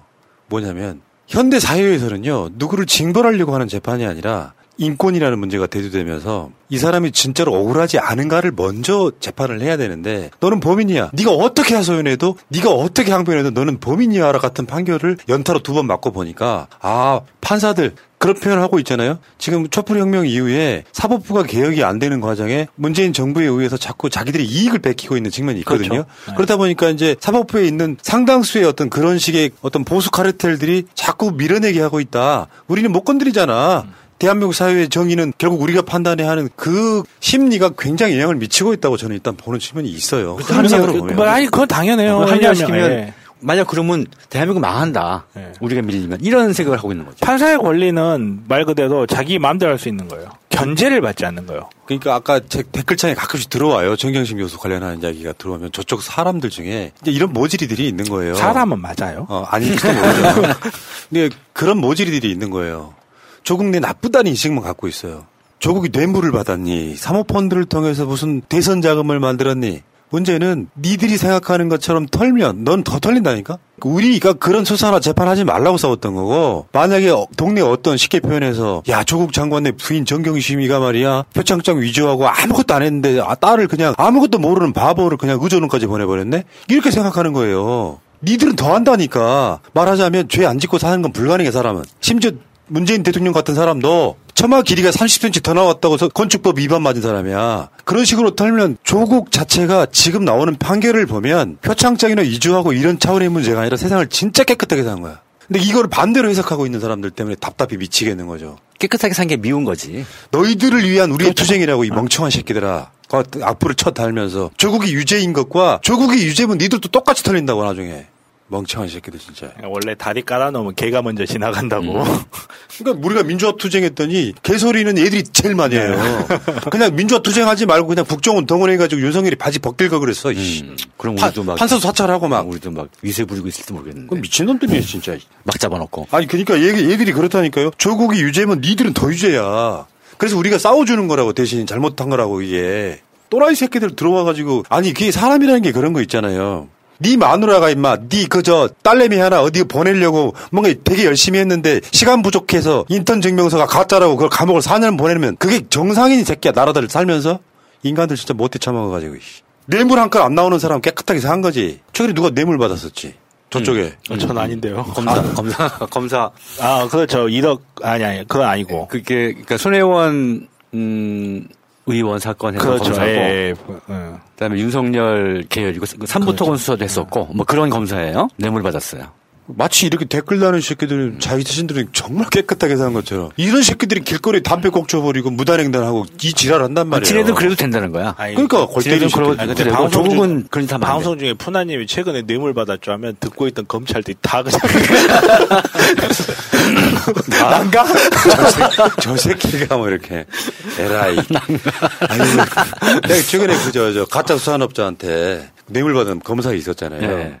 어저께는 검사가 방역 위반하고 7명이 술 처먹고 있다가 성추행이 나왔잖아. 그러니까 판사. 검사. 그러니까 판사가 그렇게 자신들은 온갖 위법을 하면서도 조국 내내 깨끗해야 되는 이 판결이잖아 지금. 수사도 그렇고 판결도 그렇고. 그러니까 원래 그렇잖아요. 왕따를 시키는 게 그 사람이 항상 잘못해서 왕따를 시킨 게 아니라 우리랑 안 도와주면 왕따 시키는 것도 있거든요. 말 그대로 일진 애들이 이 새끼 좀 나가는데 야 너 우리 조직 들어와 안 들어와? 하면 왕따를 시키는 거거든. 비슷한 이치라고 봐요. 너 서울대 나와서 사법고시도 안 보고 네가 너 뭔데 좌파야? 그렇죠. 이런 느낌이 분명히 있단 말이죠. 너 왜 혼자 독야 청청해? 뭐 이런 재수 없어 뭐 그런 거죠. 네, 알겠습니다. 자, 다음 주 또 이야기를 해야 되니까요. 좀 아껴둡시다. 대법까지 가려면 우리의 컨텐츠가 줄어들면 안 돼요. 계속 이야기해야 되고. 거기다가 제가 이체 항소심은 끝나고 이제 대법 이제 가도록 가야지 되니까 지금까지 이 방송을 진행하면서 자존심이 상했던 게요. 계속 조회수가 5만에서 10만, 한 7, 많으면 7만 이렇더라고요. 고일석이 나왔는데. 볼 때마다 자존심이 상해가지고. 하일석도 아니고 고일석이 나왔는데. 이제 다음 재판부터는 길게. 맞네. 이게 길게 가야 되니까. 긴 호흡으로 즐겁게, 재밌고 유익하게 한 시간을 꾸밀 수 있게. 지금까지 맨날 막 화만 내고 막 분기탱천만 했다면 지금부터는 좀 재미도 있게. 인간의 양식? 그러니까 같이 해서. 그 과정에 나중에 이제 조국 장관 정치하라는 푸시도 좀 할 거예요. 그 방송 중에는. 정치하셔야죠. 아니 사실 알고 보면 이거 아무것도 아닌 거 유죄 나왔다고 해도 요거는 조국 내니까 이게 엄청난 범죄 같지만 사실은 나 사모펀드에 대한 비리 범죄 벗었어 라고나 정치할래 해도 무방한 사건이에요. 사실 알고 보면. 아니 제가 우리가 너무 과몰입하고 있는 거지. 제가 몇 번을 말하지만 지금 이 사건은요 정치의 문제예요. 지금. 정치의 문제고 말 그대로 조국 장관님께서 훌륭한 학자고 훌륭한 뛰어난 형법 학자시지만 이거는 법의 영역에서 해결할 수 있는 게 아니고요. 그리고 저는 이거는 조국 장관님께 주어진 하나의 숙제라고 봐요. 왜냐하면 어떻게 보면 지금 재판하고 있는 사람들이 그 사람들이 다 조국 장관님 자식들이에요.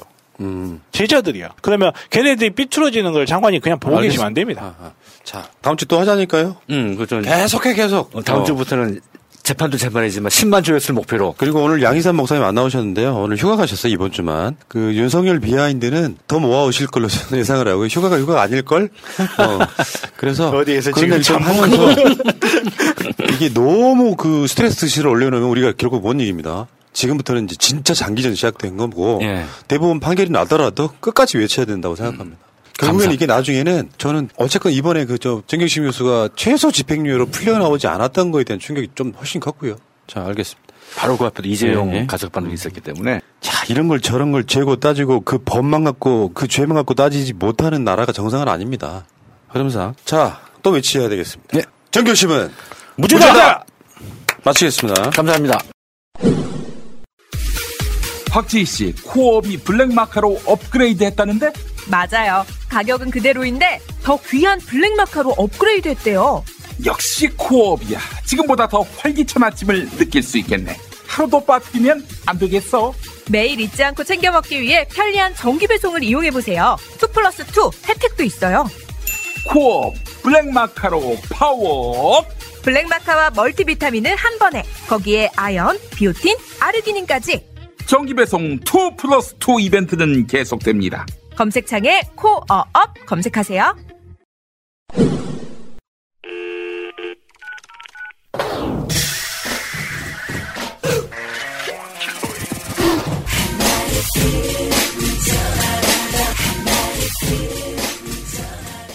팟캐스트 최초의 오직 옴부즈맨만을 위한 프로그램 새날 한라인 164회 방송 시작합니다.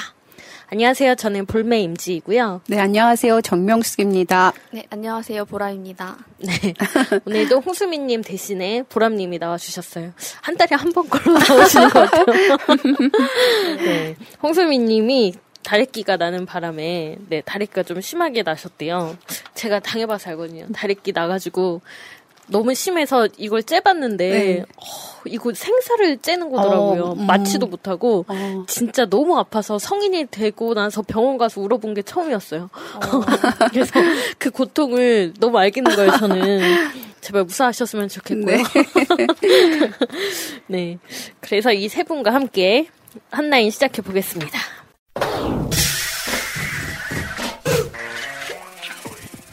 먼저 이슈 아닌 이슈입니다. 최근에 이제 뭐 한 주 동안 많이 화나신 한 주를 보내셨을 것 같은데 저도 그렇고 이제는 뭔가 판결이 나오면 굉장히 눈여겨보게 되더라고요. 그래서 그 중에 하나 또 눈에 띄었던 게 교수가 무용과 교수인데 학생들한테 장학금 타라고 해놓고 그 돈으로 공연 자신이 올리는 공연에 출연하도록 강요하고 그 공연에 대한 의상 제작비를 쓰도록 강요를 했는데 이게 무죄가 났어요. 항소심에서도. 그러니까 학생들이 자발적으로 무대에 올랐다라는 게 그 판결의 이유였는데 이거 좀 말이 안 되는 것 같아서 가지고 왔습니다. 사실 예체능 쪽에 있는 그런 교수들의 힘은 그냥 일반 학부의 교수랑 달라요. 그리고 이 교수 같은 경우에는 학생들한테 내 말 듣지 않으면 빵점 주겠다라고 하고 실제로 빵점을 준 사례가 있습니다. 그런데 어떻게 이거를 학생들이 자발적으로 무대에 올랐다라고 생각할 수 있는 거죠? 그 기사만 봐도 우리가 그 무언의 압력이 느껴지잖아요. 그럼요. 네, 그리고 학생들은 틀림없이 강요된 자발성을 드러냈다 이렇게 볼 수밖에 네네네. 없는데 강요된 거 맞는데 무죄가 난 걸 보면은 네. 판결이 진짜 판사 마음대로죠. 네. 어이가 없습니다. 이런 음악, 미술 뭐 이쪽 계통에 있는 학과 같은 경우에는 교수들이 그냥 학점을 주는 문제에서 끝나는 게 아니라 이후 다음 무대로 이어지는 뭐 추천권이라거나 그다음에 뭐 극단도 있고 뭐 여러 가지 예술단 같은 게 있잖아요. 그런데 소개할 수 있는 이런 권한들이 조금 많기 때문에 교수의 좀 그게 좀 막강하거든요. 네. 근데 이거를 그냥 무죄를 줬다라는 게 너무 좀 화가 나고 판사들한테 화가 나고 이 학생들은 또 얼마나 그렇죠. 내가 탄 장학금인데 그걸 의상비로 다 쓰고 의상비가 그냥 뭐 몇십만 원 수준이 아니더라고요. 뭐 보니까 막 몇백만 원을 한대요. 근데 그거를 뭐 이렇게 무대마다 또 다 다른 옷을 사야 되고 여기에 뭐 더 나간 거긴 하지만 이 의상과 또 교수의 뭐 이런 것도 있지 않을까 뭐 이런 의심도 해보고 요즘 판결 나오는 거 볼 때마다 눈을 부릅뜨고 보고 있습니다. 맞습니다. 학교 사회도 교수들이 거의 절대적인 권력을 가지고 있다라고 말해도 무방할 네네. 정도인데 저희가 상식적으로 봐도 이거는 혐의가 분명히 있는 건데 무죄가 나왔어요. 네. 네. 너무 안타깝습니다. 명백하게 위계가 잡혀 있는 구조잖아요. 그렇죠. 그런데 이런 판결을 했다는 게 그렇죠. 근데 뭐 인턴 네. 뭐였죠? 우리 이거 가지고는 4년인데 어떻게 이거는 무죄인지 비교를 안 할 수가 없습니다, 진짜. 네. 뒤에 많은 분들께서 또 댓글로도 그런 공감되는 얘기를 많이 보내주셨지만 이번에 승리가 또 맞아요. 3년을 받았어요. 성매매 알선이죠. 네. 성매매 알선과 사실 죄질이 나쁘지 않습니까? 그 피해를 받았다는 여성들은 자신도 모르게 그 마약류의 것들을 섭취를 했다라는 표현도 있는데 이거는 단지 성매매 알선이라고 얘기할 것도 아닌데 고작 3년. 네. 네, 또 앞으로 어떤 판결들을 내릴지 두고 보겠습니다. 다음 이슈인데요.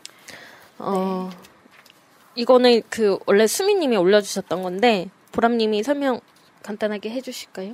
네, 이번에 뉴스 기사 중에 났던 게 이제 오은영 박사라고 다들 아실 거예요. 굉장히 유명하신 그 아동에 관련된 그런 방송에서 지금 많이 출연을 하셔서. 근데 이분이 상담비가 10분에 9만 원 꼴이고 그래서 그 논란이 됐다. 값진 81만 원이라고 이렇게 따옴표를 딱 땄는데 이 기사 말고도 다른 제목이 저는 굉장히 또 많이 봤어요. 뭐 에르메스의 주요 고객이다. 약간 이런 류의 그런 제목들이 막 많이 났는데 저는 이게 기사를 만들기 위한, 이슈를 만들기 위한 기사들을 많이 내지 않았나 하는 생각이 좀 많이 들더라고요. 네. 이분이 저도 이번에 이제 보니까 활동을 굉장히 많이 하시더라고요. 네. 네. 그리고 나서 또 자기 개인의 어떤 그런 상담소 이런 거에서 상담을 하고 하는데 저는 이런 것들을 조금 이제 수요 공급의 차원에서 봤거든요. 어쨌거나 이분이 그 TV나 이런 여러 곳에 대중적으로 나와서 인지도가 높아지고 또 그런 후광 효과 때문에 또 더 많은 이제 고객들이라고 할까? 예, 손님들을 수요를 이제 창출을 하는데 그렇게 되면은 이분이 자신의 상담료를 결정할 수 있는 권한은 그러니까 이분이 판을 만드는 거잖아요, 사실은. 네네. 그럼 10분에 뭐 9만 원이라고 하면 거기서 더 올린다고 해도 어차피 수요는 또 있을 것 같아요. 예, 그래서 가격을 뭐 어떻게 결정을 하는가는 전적으로 이분에게 달려있는 그런 거긴 한데, 그러니까 저 같은 경우는 이분이 이제 그 아이들에 대한 뭐 상담이나 여러 가지를 하는데, 저는 너무 그 전문가들에게 기대는 그런 대중들이 조금 자신들을 좀 돌아볼 필요도 있겠다. 왜냐하면 자녀들의 문제는 거의 대부분 제가 봤을 때는 부모의 문제거든요. 맞습니다. 예, 그래서 부모가 자신이 하지 못했던 문제라든가 뭐 기타 이제 여러 가지 우리 사회에서 특히나 성공해야 되고 애가 어디에서 이겨야 되고 그러니까 이제 어떤 두려움, 불안, 막 조급증 이런 것 때문에 아이들을 몰아치는 게 있거든요. 그러니까 그런 여러 가지를 봤을 때 사실 전문가지만 내릴 수 있는 그런 것들은 사실 일정하게 정해져 있다는 생각이 저는 들어요. 그래서 이분이 뭐 인지도도 높고 이름도 뭐 많이 알려지고 해서 더 많은 사람들이 또 이분에게 달려가고 얘기를 듣고 뭐 해법을 찾는데 뭐 필요한 일이긴 하겠지만 그 전에 이제 부모들이 조금 자신들을 좀 돌아보면서 아이들하고의 관계는 결국은 아이들을 이해하고 좀 기다려주고 뭐 그런 여러 가지 답이 있어요, 사실은. 네, 저는 그렇게 생각이 들더라고요. 근데 오은영 박사가 유명해진 거는 사실 그 문제를 짚었기 때문이에요. 아이한테 문제가 있다가 아니라 부모의 문제를 진단했기 때문에. 네. 근데 부모들은 자기가 문제가 있다는 걸 잘 모르거든요. 근데 우리 아이가 이상하다고 생각하고. 아니면 부모들이 알지만 자신이 직면하기는 좀 두려웠고 그래서 전문가의 얘기를 듣고 이제 그걸 기회로 자신을 조금 돌아보고 변화시키려는 어떤 계기를 마련하려고 하는 것 같아요. 그래서 너무 또 대중적으로 알려지신 분들 말고도 예, 또 잘 하시는 대체할 수 있는 또 전문가들도 많으니까 너무 비싸다고 하면 굳이 뭐 왜 비싸냐고 말하지 말고 네, 또 다른 또 좋은 분들 찾아갈 수도 있고. 근데 저는 기사를 읽고 도대체 뭘 말하고 싶은지가 궁금하더라고요. 그래서 돈을 그렇게 받으면 안 된다는 건지 아니면 상한선이나 하한선을 정해야 된다는 건지 기사에서 도대체 얘기하고 싶은 게 뭐가. 그럼 그분은 뭐 명품도 입으면 안 되고 굉장히 싼 가격에 모든 분들을 다 평등하게 상담도 해줘야 되고 방송도 또 출연해야 되고 그렇게 해야 되는 건가? 그렇죠. 그냥 클릭을 부르기 위한 기사였다고 생각이 듭니다. 뭐 비용이 문제가 아니라 사실 상담받는 사람이 상담은 뭐 내가 적은 비용을 들어서 오랜 시간이 걸려서 해결이 될 수도 있는 거지만 진짜 단 10분만 해도 해결될 수 있는 거거든요. 서로 괜찮은 사람을 만난다면. 그러니까 이건 비용적인 문제는 아니라고 생각이 들고요. 네. 다음 이슈도 좀 비슷한 정신건강에 대한 이야기예요? 네네. 우리가 코로나 블루라고 하는 이야기를 하잖아요. 그만큼 이게 기간이 길어지면서 사실 고립되고 또 소외감, 그래서 우울감을 또 많이 느끼시는 분들이 많고 더구나 이번 한 주도 사실 저희가 어떤 그 법원의 판결 때문에 얼마나 스트레스를 많이 받았습니까? 이게 국민들의 이 정서가 정말 축축 처지고 예, 굉장히 힘든 상황을 지나고 있는데요. 그래서 이제 국가에서 나섰어요. 그래서 뭐 어떤 국민들의 그 정신 건강을 위해서 위원회 같은 거 결성해가지고 조금 그 회복할 수도 있고 미리 예방할 수도 있는 그런 조치를 취하겠다 이제 이렇게 했는데요. 사실 놀란 게 보건의료 쪽에서 이게 국민들의 그 정신건강에 관련된 예산은 1%도 안 되더라고요. 선진국 같은 곳은 보니까 6% 뭐 10% 된다고 하더라고요. 우리나라 또 자살률도 많이 높다고 하고.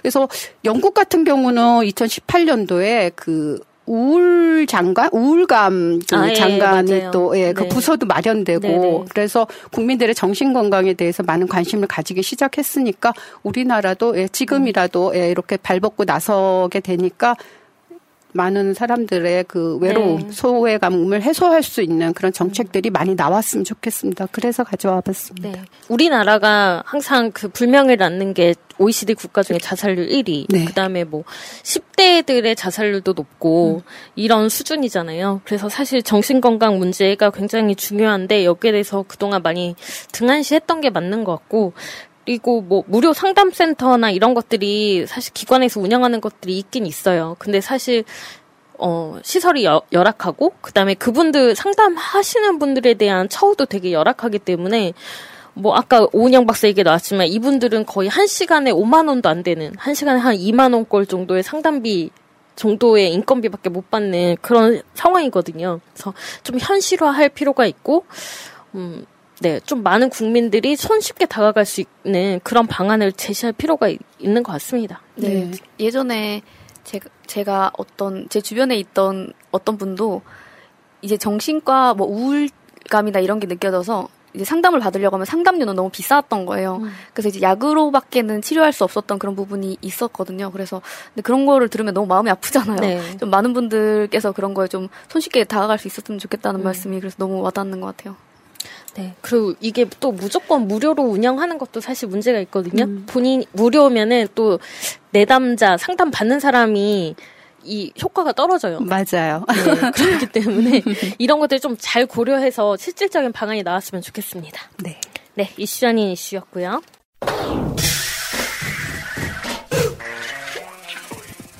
이메일 가겠습니다. 문성규 님이 보내주신 이메일입니다. 저는 홍삼 장수입니다. 하지만 6년 전부터 홍삼을 팔지 않고 있습니다. 대신 홍삼 독립운동을 하고 있습니다. 대한민국 홍삼의 대표로 알고 있는 정관장이란 이름은 1940년 조선 총독부가 첫 번째로 한인들이 홍삼을 제조 판매하는 행위를 막고 홍삼에서 세금을 수탈하기 위해, 그리고 두 번째로 홍삼 팔아 독립자금 마련하는 행위를 막기 위해 만든 홍삼에 붙인 감시 딱지, 이른바 빙표 이름입니다. 친일부역 신민잔재입니다. 2015년 홍삼 장수는 이 같은 치욕스런 역사적 사실을 시민들에게 널리 알리던 중 정관장의 한국인삼공사로부터 고소를 당했습니다. 2년여의 법정 투쟁 끝에 2017년 1, 2심은 물론 대법원까지 승소했습니다. 저는 차제에 홍삼에서 친일부역 식민잔재 이름인 정관장을 지워서 홍삼을 일제 식민시대 상황으로부터 해방시키고 홍삼에 있어서 친일청산을 하는, 즉 홍삼 독립운동을 하기로 마음을 먹었습니다.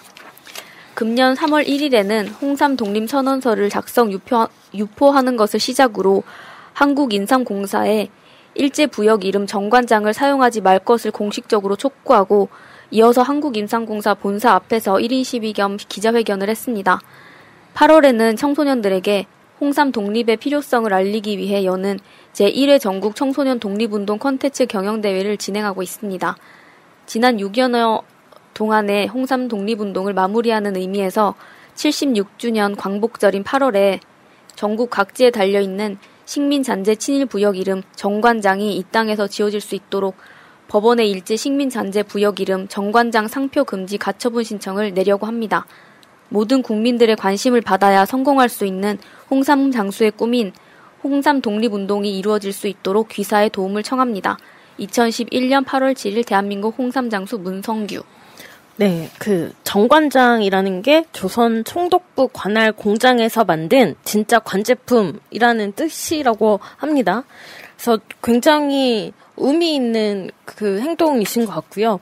많은 사람들한테 알려주기 위해서 청와대 청원이나 이런 것들 한번 올리셔서 다시 한번 공유해 주시면 저희가 그런 걸 공유하는 게 더 좋지 않을까 싶고, 여기저기에서 좀 보도가 있기는 있었더라고요. 근데 좀 관심을 많이 못 받았던 것 같아요.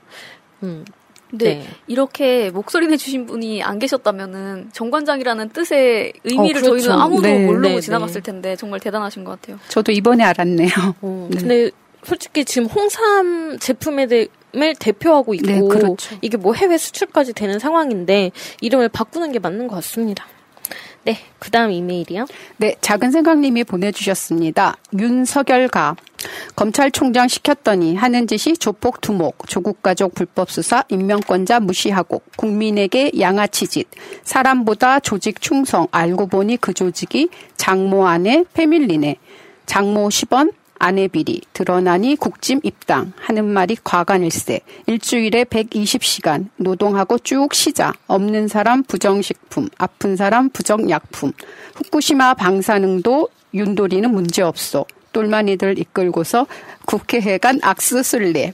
대통령이 되겠다며 앞장서서 방역 위반. 회사 안 가 신났다며 멍멍이랑 사진 찍고, 멍멍이도 다리 쩍벌, 나도 따라 다리 쩍벌. 내가 걘가 걔가 난가. 알고 보니 일심동체. 정책 없고 비전 없어. 있는 거는 비난 비방.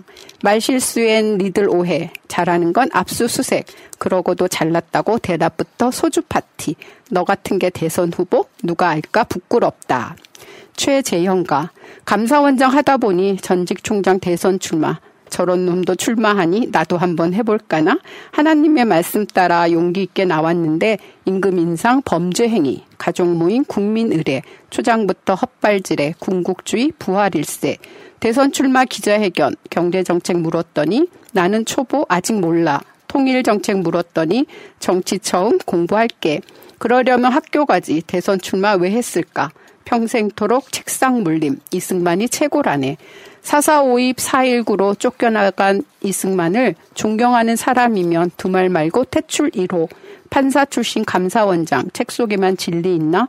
현실 정치 전혀 몰라. 감사원장 하면서도 하는 짓이 이랬던가? 너나 걔나 어디 가서 대선 출마했었다고. 입도 뻥끗 하지 마라. 누가 알까? 쪽팔린다. 굉장히 멋진 시를 지어서 보내주셨어요. 내가 걘가 걔가 난가. 명문입니다. 네. 그리고 유명한 그 닥터후라는 드라마에 보면 자네가 신에게 말을 걸면 종교에 심취한 거지만 신이 말을 걸어온다면 자네 정신병자야 라는 말이 있어요. 네. 갑자기 이 말이 떠오르네요. 네. 네, 작은 생각님이 또 이메일 하나 보내주셨는데요. 이번 대선 예비 경선은 민주당이나 국진당이나 서로 헛발질에 똥볼을 번갈아 차대고 있습니다. 먼저 국진당의 윤석열이 503을 불구속하려고 했다고 말했답니다. 윤모 씨 지지율이 오른 결정적 이유가 살아있는 권력에 대한 수사라고 사람들이 생각하고 있고 그 출발점은 503에 대한 수사였습니다. 그런데 이제 와서 자신을 부정하다니요. 아니 자신을 부정하는 것뿐만 아니라 당시 503의 탄핵을 위해 촛불을 들었던 국민 모두를 부정하는 겁니다. 참나 똥볼도 아주 거창하게 차버렸군요. 다음은 역시 국진당의 최재형. 어디에서 돌아다니다가 마이크 들고 지지 호소했다죠? 예비경선 기간 중에는 마이크 들면 안 된다는 거 모르시나요? 저도 아는데? 판사 출신 맞으세요? 이거 선거법 위반이라는 사실은 아시나요? 충남인가 어딘가 선관위원장도 하셨다면서요. 또 우리나라 역대 대통령 중에서 이승만이 헌법을 제일 잘 지킨 대통령이라고요? 혹시 4.19 아세요? 그땐 너무 어려서 잘 모르신다고요? 헌법 전문에 4.19 나오는데 그래도 모르세요? 판사 출신이라면서요. 뭐 더 이상 할 말이 없네요. 멀리 못 나갑니다. 안녕히 가세요. 세 번째, 송영길 민주당 당대표. 지지자들의 문자가 배설물이라고요? 뭐 문자로 욕설 보내면 보는 사람 기분 나쁜 건 당연합니다. 그렇다고 배설물?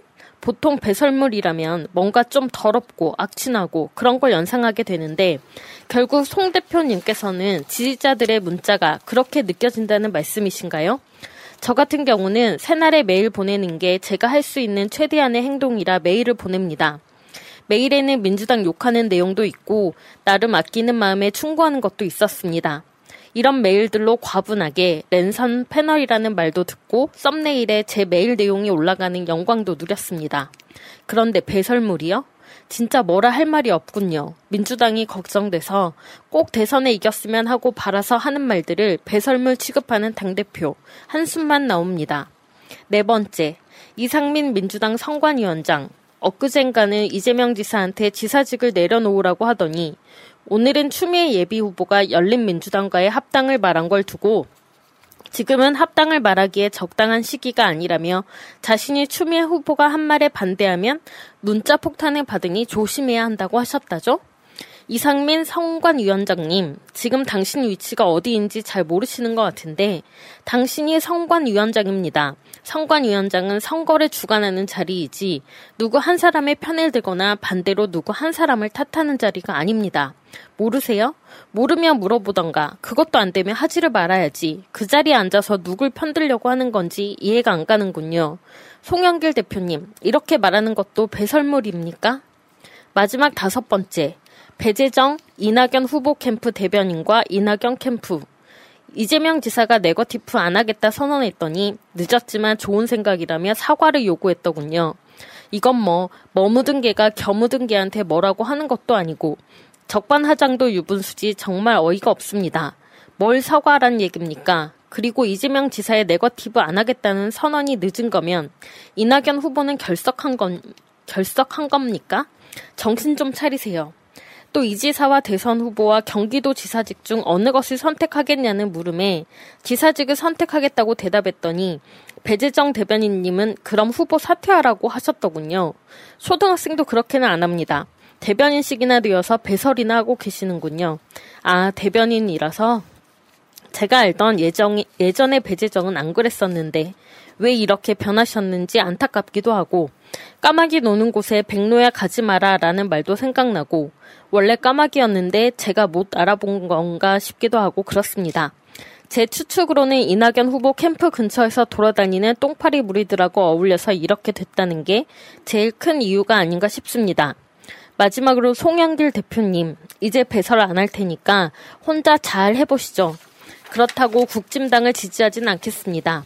다만 오로지 민주당이었던 마음에 조금씩 금이 가고 있다는 것만 알아두시길. 네. 이번 작은 생각님 이메일도 많은 분들이 공감해 주실 거라고 생각이 듭니다.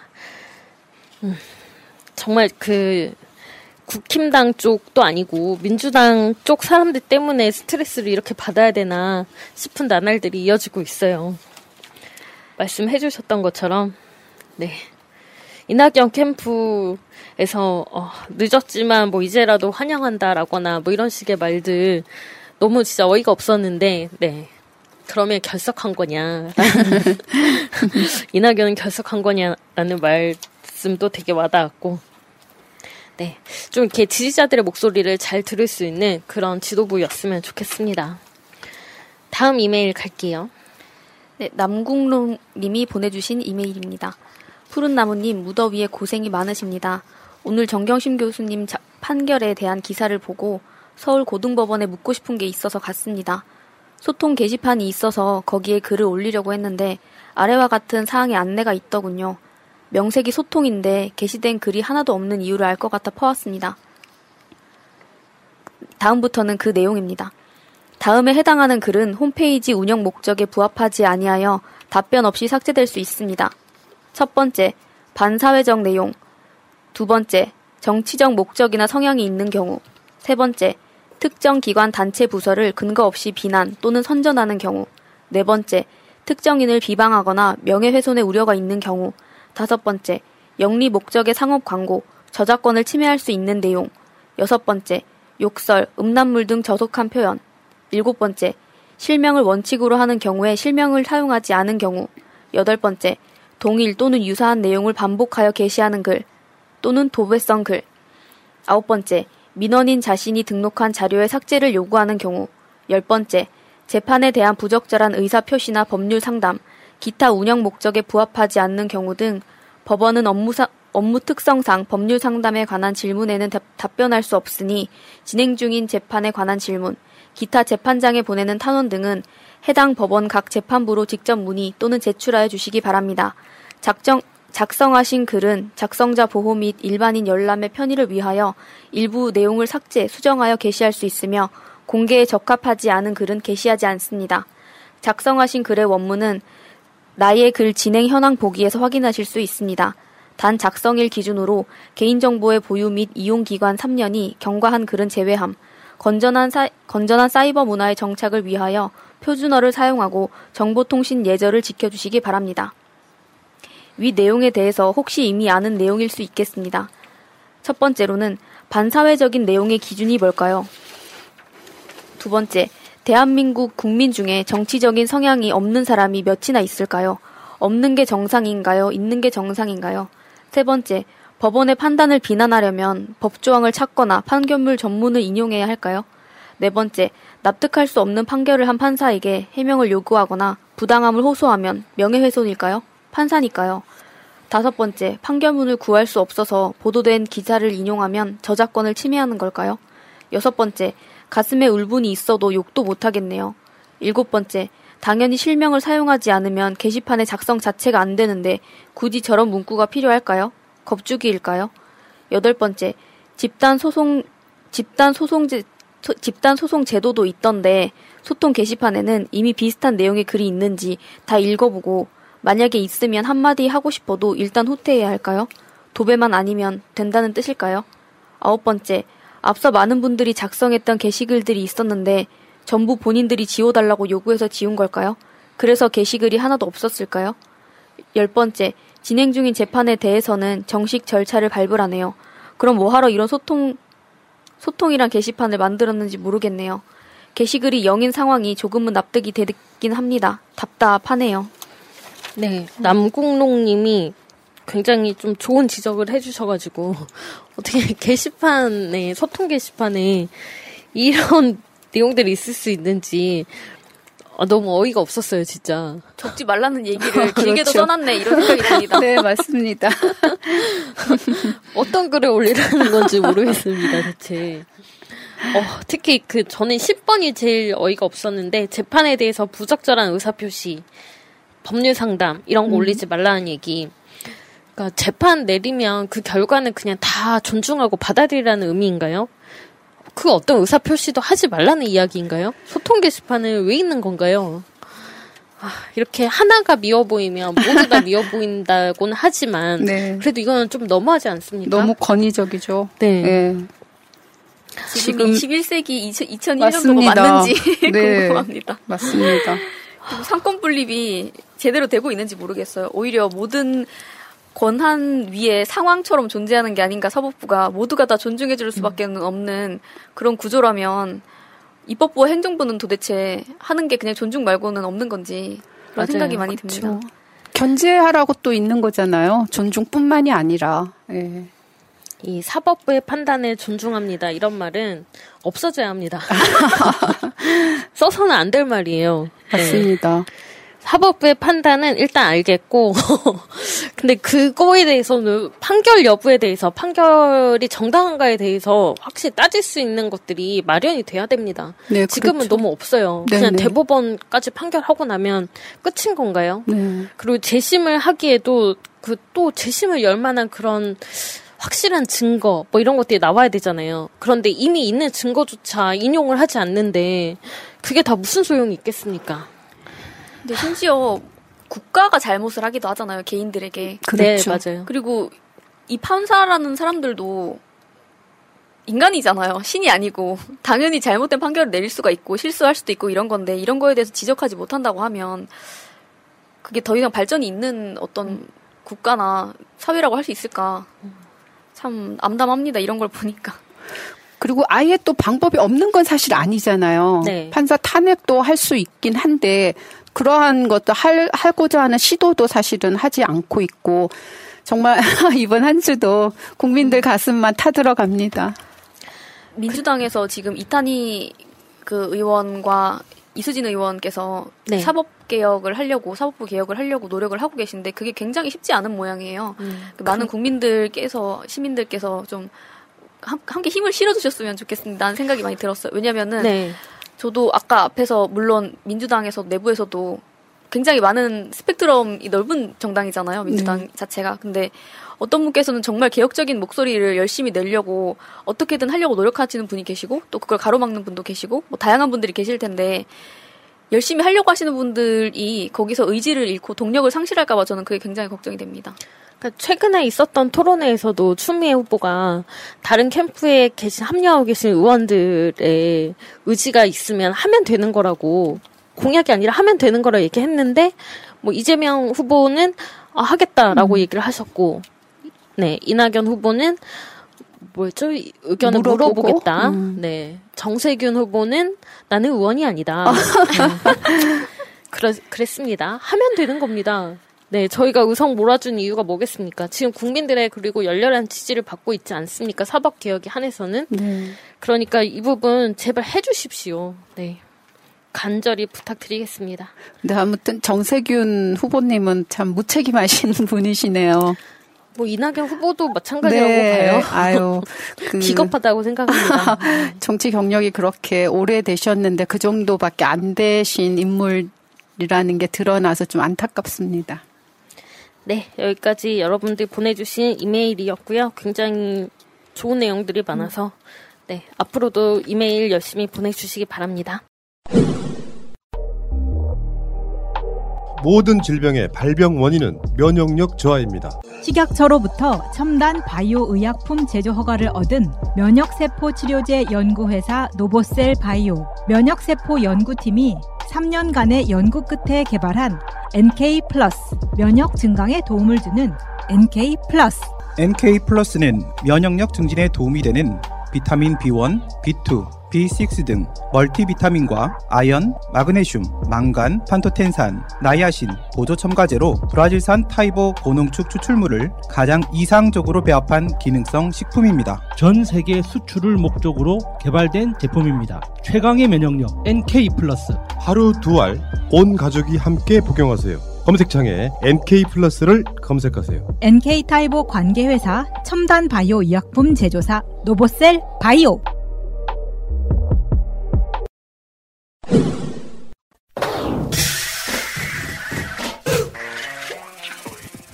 댓글 가겠습니다. 네, 무념무상님. 증인 증거가 없으면 4년 판결이 옳았다고 치자. 그런데 증인과 관련해서 검찰의 증거 조작이 드러났다. 그런데도 4년 판결? 판사는 제정신으로 판결을 한 것인지 묻고 싶다. 니들 기득권을 지키기 위한 판결로 밖에는 보이지 않는다. 이미환님, 우리가 조국 부르니까 저 판사 검사들이 겁먹어가지고 조국 장관님의 가족을 잡는 걸까요? 내년이 되면 조국 장관의 가족을 뵐 수 있을런지 피눈물이 납니다. 어떻게 저럴 수가 있나요? 정말 가슴이 무너집니다. 김상성님, 정경심 교수님의 재판은 개검과 한통 속인 사법부의 엿장수 맘대로 한 판결이다. 앞으로는 판사들 없애고 재판도 IT, 인공지능, 컴퓨터로 해야 한다. 저런 식의 재판은 민주 국민들을 모욕하고 이 나라의 법과 정의는 땅에 떨어진 판결이다. 모든 재판은 국민 참여 재판을 해야 한다. 그리고 판사들은 엿장수로 부릅시다. 증인 증거가 무슨 필요가 있겠는가. SHC님, 우리 애가 대학생이라 잘 아는데 저거 고딩들 전수조사 해보면 다 4년 가둬야 할 겁니다. 박종님, 일단 기소하면 실제와 달리 유죄가 내려질 확률이 매우 높아요.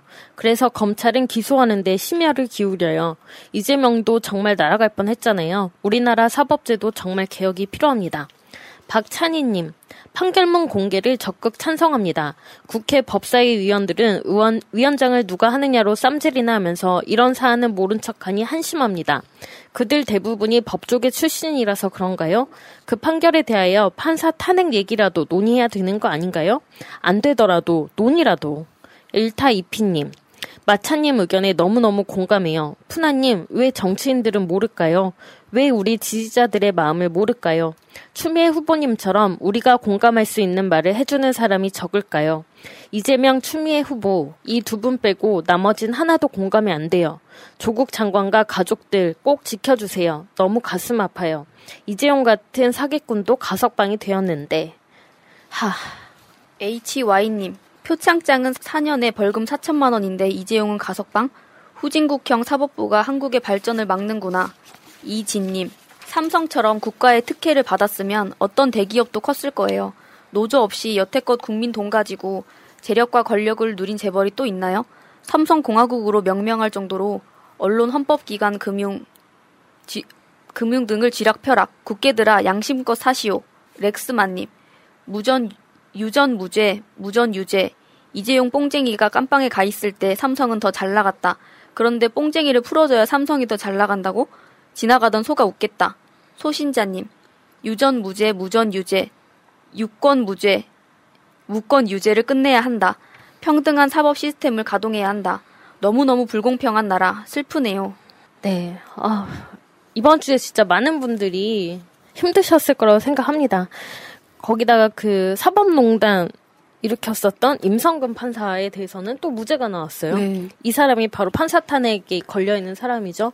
그래서 헌법재판소의 결과는 아직 안 나왔는데 심사는 마쳤다 하더라고요. 그래서 곧 결과가 아마 나올 것 같긴 한데 어떻게 이런 사람은 무죄로 풀어주면서 이런 일이 있을 수 있는지 이해가 안 가고요. 그다음 유전무죄, 무전유죄 이런 말을 이재용 때문에 굉장히 많이 해주시고 계신데 이 말을 했던 지강원 씨가 탈옥을 감행하고 그 사건 인질극을 벌였던 이유도 전두환 동생 때문이었잖아요. 네. 그러니까 지강원 씨는 556만 원 훔쳐서 17년을 선고받았어요. 근데 그 전두환 동생 정경환 씨 76억 횡령에 징역 7년. 이 뉴스를 보고 빡 돌아서 탈옥을 한 게 아닙니까? 그 심정이 이해가 갈 것 같아요. 아니 어떻게 더 큰 돈을 횡령했는데 나보다 적을 수가 있지? 거기다가 2년도 안 돼서, 2년 조금 지나서 가석방돼요, 바로. 그러니까요. 그리고 보면 판결문들에 그 판사들의 혐의는 어느 정도 인정을 해요. 예전에 또 이동재 기자. 네네. 네, 그 사람도 혐의는 어느 정도 인정을 했는데 그럼에도 불구하고 다 무죄. 그러니까 이 사람들이 나가서 자기네들의 그거는 인정하지 않고 나 무죄 받았는데 내가 뭘 잘못한 게 있냐. 오히려 큰 소리 치고 다니잖아요. 본보기가 없어서. 그 이동재 기자 같은 경우는 저도 들었는데 이게 저희가 일반적으로 판단할 수 있는 부분이 굉장히 제한적이잖아요. 근데 애초에 기소할 때 자체에 얼마나 이걸 또 엉터리로 기소를 했는지도 저희가 분명히 살펴봐야 되는 지점이 또 있을 것이고, 이 카르텔이라고 하는 게 저희가 뭐 판사와 검사가 딱 분리가 되어 있어서 정말 공명정대하게 하고 있는지, 얼마나 그렇게 되고 있는지도 한번 제가 검증을 해봐야 된다고 생각합니다. 맞아요. 아까 어떤 분이 지적해 주셨던 것처럼, 박종님이 지적해 주셨던 것처럼 검사가 기소를 어떻게 하느냐에 따라서 또 형량이 달라지는데, 네. 조두순이 일찍 나온 것도 네. 사실 검찰이 기소를 잘못했기 때문이다 라는 이야기들이 많이 있었잖아요. 네. 그러니까 서로가 같은 서초동에 있으면서 마주보고 있으면서 네, 같이 한 식구라고 생각을 하는 거죠. 특히 판사들은 어쨌든 1심 판사들이 내렸던 내용을 내가 뒤집으면 뭐 어쨌든 그 판사들이 또 잘못했다라는 걸 인정해야 되고, 뭐 여러 가지 사회적인 그들 사회에 문제가 있기 때문에 그런 노력을 잘 하지 않는 이런 측면들이 있죠. 그리고 저희가 방송에서 여러 번 얘기했지만 그 꼬꼬무 방송을 보면 박종철 꼬꼬무가 아니라 알쓸범잡이었나? 아무튼 그 네. 방송에서 보면 박종철 그 열사에 대한 이야기가 나오는데, 그때도 이제 진실을 이야기한 많은 사람들이 있었잖아요. 근데 그들이 정의감에 불타서 진실을 얘기했던 게 아니다. 그들 자신의 직업 윤리, 상식을 얘기했을 뿐이다. 근데 그것 때문에 진실이 밝혀졌다라고 이야기를 하는데, 그걸 보면서 요즘의 검사 판사들에 대해서 많이 생각했어요. 이들은 지금의 자신들의 직업 윤리, 상식을 벗어난 행동을 하고 있잖아요.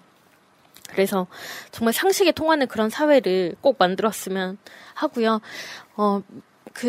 철험회라고 있잖아요. 민주당의 네. 검찰개혁이나 이런 것들 바라는 의원들의 모임인데, 여기에서 앞으로 제도 개선 노력을 하겠다라면서 국민 참여 재판, 재심제도 확대, 재판 소원 도입, 뭐 이런 것들을 하겠다라고 이야기를 했는데, 오늘 8월 13일에 발표를 했는데요.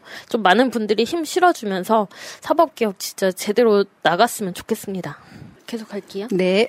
1034-2372 이재명 후보, 시민을 대할 땐 친근하면서도 가볍게 보일 수도 있지만 관료를 대할 땐 그들을 제압하는 카리스마가 넘쳐 지시를 따르게 하는 아우라가 장난 아니다. 이중환님, 요즘 나라 꼴을 보면 여론조사나 언론이나 검사 판사나 의원들이나 믿을 인간이 별로 없는 것 같아요. 이재명 지사만이 믿을 수 있는 것 같아요. 초코 음료수님, 네거티브 중단해야죠. 이인재는 노무현에게 네거티브 공격만 하다가 경선에 패배했고, 정동영은 이명박에게 네거티브 공격만 하다가 대선에 패배했습니다. 양철 지붕 위의 고양이님, 양 목사님 의견에 찬성함. 처음부터 이낙연 씨는 조국 씨를 경쟁자로 여기고 대립했다고 생각됨. 지금 이재명 후보 네거티브에 열내는 모습을 보면 매우 일관성 있음. 상대의 약점, 결점에 민감하고 그 점을 공격하는 모양새가 윤석열 씨와 동료로 보이고, 따라서 이 두 인물에 대한 지지자가 겹치는 게 놀랍지 않음. 배상수님, 이낙연 캠프 이재명 까는 열성만 갖고 있어도 검찰개혁 벌써 이렇겠다. 오로지 나라 곳간 빼먹는 게 목표이니 국민을 위해서 뭔 일을 하겠노. 윤성필님, 나 어렸을 적에 어른들이 자주 하시던 말씀. 나이도 어린 것이 세상 물정 모른다. 이낙연 나이 70, 지금은 2021년이다. 아직도 이낙연 캠프는 쌍팔년도에 살고 있다. 참 대단하다. 해피님, 똥파리 니네당 망했다. 이번엔 국짐 국민 후원자들이 민주당에 한 번 더 기회를 주면 사기꾼들보다 낫지 않을까 싶은데요. 이 나라를 사기꾼들이 패잡으면 안 되잖아요. 루시퍼님, 보궐참패 책임지고 후보 사퇴해야 할 사람이 있다. 검찰개혁 반대한 검찰 쿠데타 일으킨 후보는 사퇴해야 한다. 오공상 국정농단을 알고도 방관한 국짐은 사과와 반성 없이 대권에 후보를 내는 것은 국민 우롱이다. 국짐 후보들 모두 사퇴해야 한다고 본다. 강대성님. 김두관 경남지사가 사퇴하고 대선 출마로 경남도민이 가까스로 민주당의 마음을 열어줬는데 그 마음을 저버렸다고 하는 말 들은 기억이 납니다. 지지해준 도민에 대하여 끝까지 최선을 다하려는 모습은 나쁘지 않다고 생각합니다. 네, 조경록님. 이제는 윤석열에게 정치적 범죄의 죄를 물어야 한다. 진보 쪽에서 저자를 처단하지 못하면 다시 또 누가 죽을지 모른다. 윤석열은 조국에게 정치 테러를 자행한 것이다. 문 대통령에게도. 진보 할머니님. 윤석열이 나타난 후에 진보 할매 편한 날이 없다. 손자들이 살아갈 세상에 어찌 이런 파렴치한 인간이 대통령이 되겠다고 나서나. 문 대통령이 참으로 대단한 분이다. 이런 자를 법을 지키기 위해 임기 보장을 해주려고 얼마나 속이 타들어갔을까. 개도 주인을 물지 않는데 참으로 몹쓸 놈이다. 이지원님. 최재형 씨 같은 사람이 선관위원장을 지냈다니 정말 한심하다. 법도 쥐뿔도 모르는 사람이 어떻게 우리를 재단했단 말인가. 스스로 부끄럽지 않은가 최재형 씨? 국민의 수치요 정의에 대한 도전이면 당신은 역사의 죄인이다. 후한무치가 도를 넘었다. 네, 윤석열, 최재형 씨가 둘 다 뭐 거의 1일 1망언을 최재형 씨도 못지않게 해주고 네. 있어서 이거는 뭐 화가 나는 게 아니라 너무 좀 우스울 지경이에요. 네.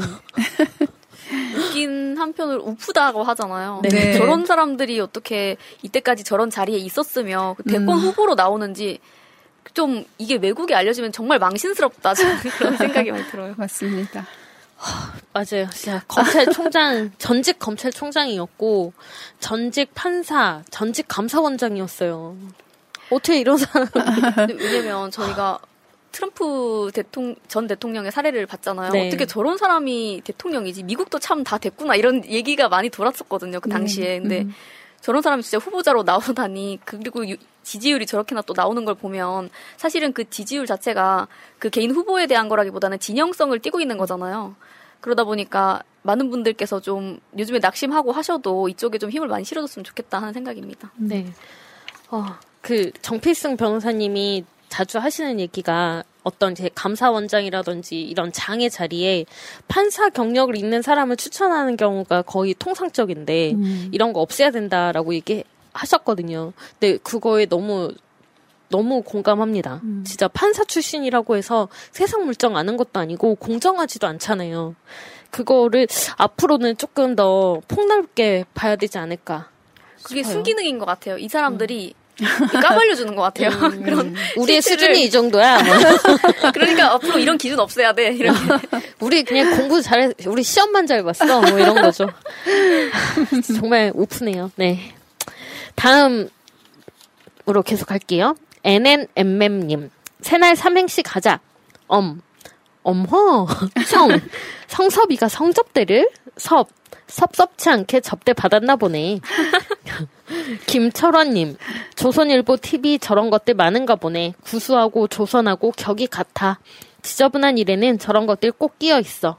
에휴, 꼴통들이 나라 망치는 새끼들. 국민의 짐. 마마님. 최민희님 TV에 나오셔서 야당 패널들 억지에도 까딱 안 하시고 야무지게 말씀하셔서 너무 시원했어요. 어느 방송에서는 앵커 패널들이 대놓고 윤석열 감싸기 해서 너무 화가 났었는데 민희님 대응이 너무너무 시원했어요. TV에서도 자주 나오세요. 최민희님 화이팅입니다. 시리님, 요즘 새날 보는 재미로 살고 있습니다. 몇 달 전 국힘당 지지하는 아빠 몰래 새날 구독해드렸더니 요즘 느끼시는 게 많은 것 같아요.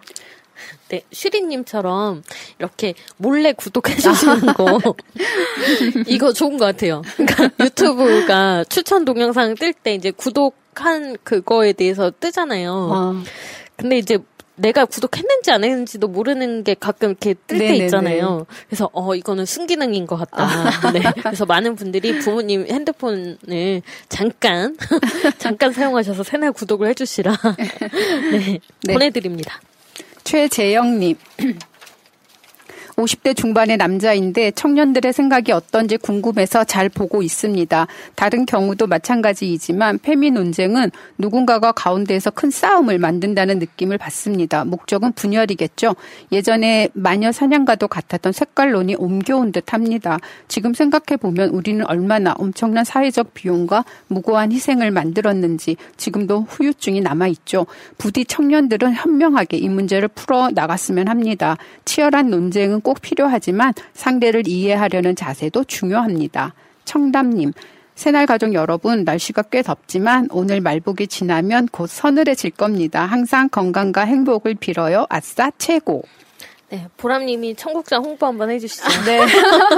많은 분들이 좋아하세요. 특히 맞아요. 어른들이 네, 그 프로그램을 좋아해요. 아, 감사합니다. 이게 매주 토요일 저녁 9시에 녹화 방송이 이제 송출이 되는데 이번 주에는 저희가 90회 특집으로 생방을 진행을 했어요. 화요일 저녁 때 생방을 했고 그래서 앞으로도 많은 분들께서 저희가 여러 가지 다양한 주제들 소개를 해드릴 테니까 많이 시청해 주시면 감사하겠습니다. 네. 4명의 패널이 또 이제 각자의 관심 분야가 다 달라서 각자 다른 주제를 던지니까 네. 짧은 시간 안에 좀 다양한 것들을 논의할 수 있어서 좋더라고요. 네. 많은 분들이 관심 가져주시면 좋겠습니다. 네, 여러분들 댓글이었습니다.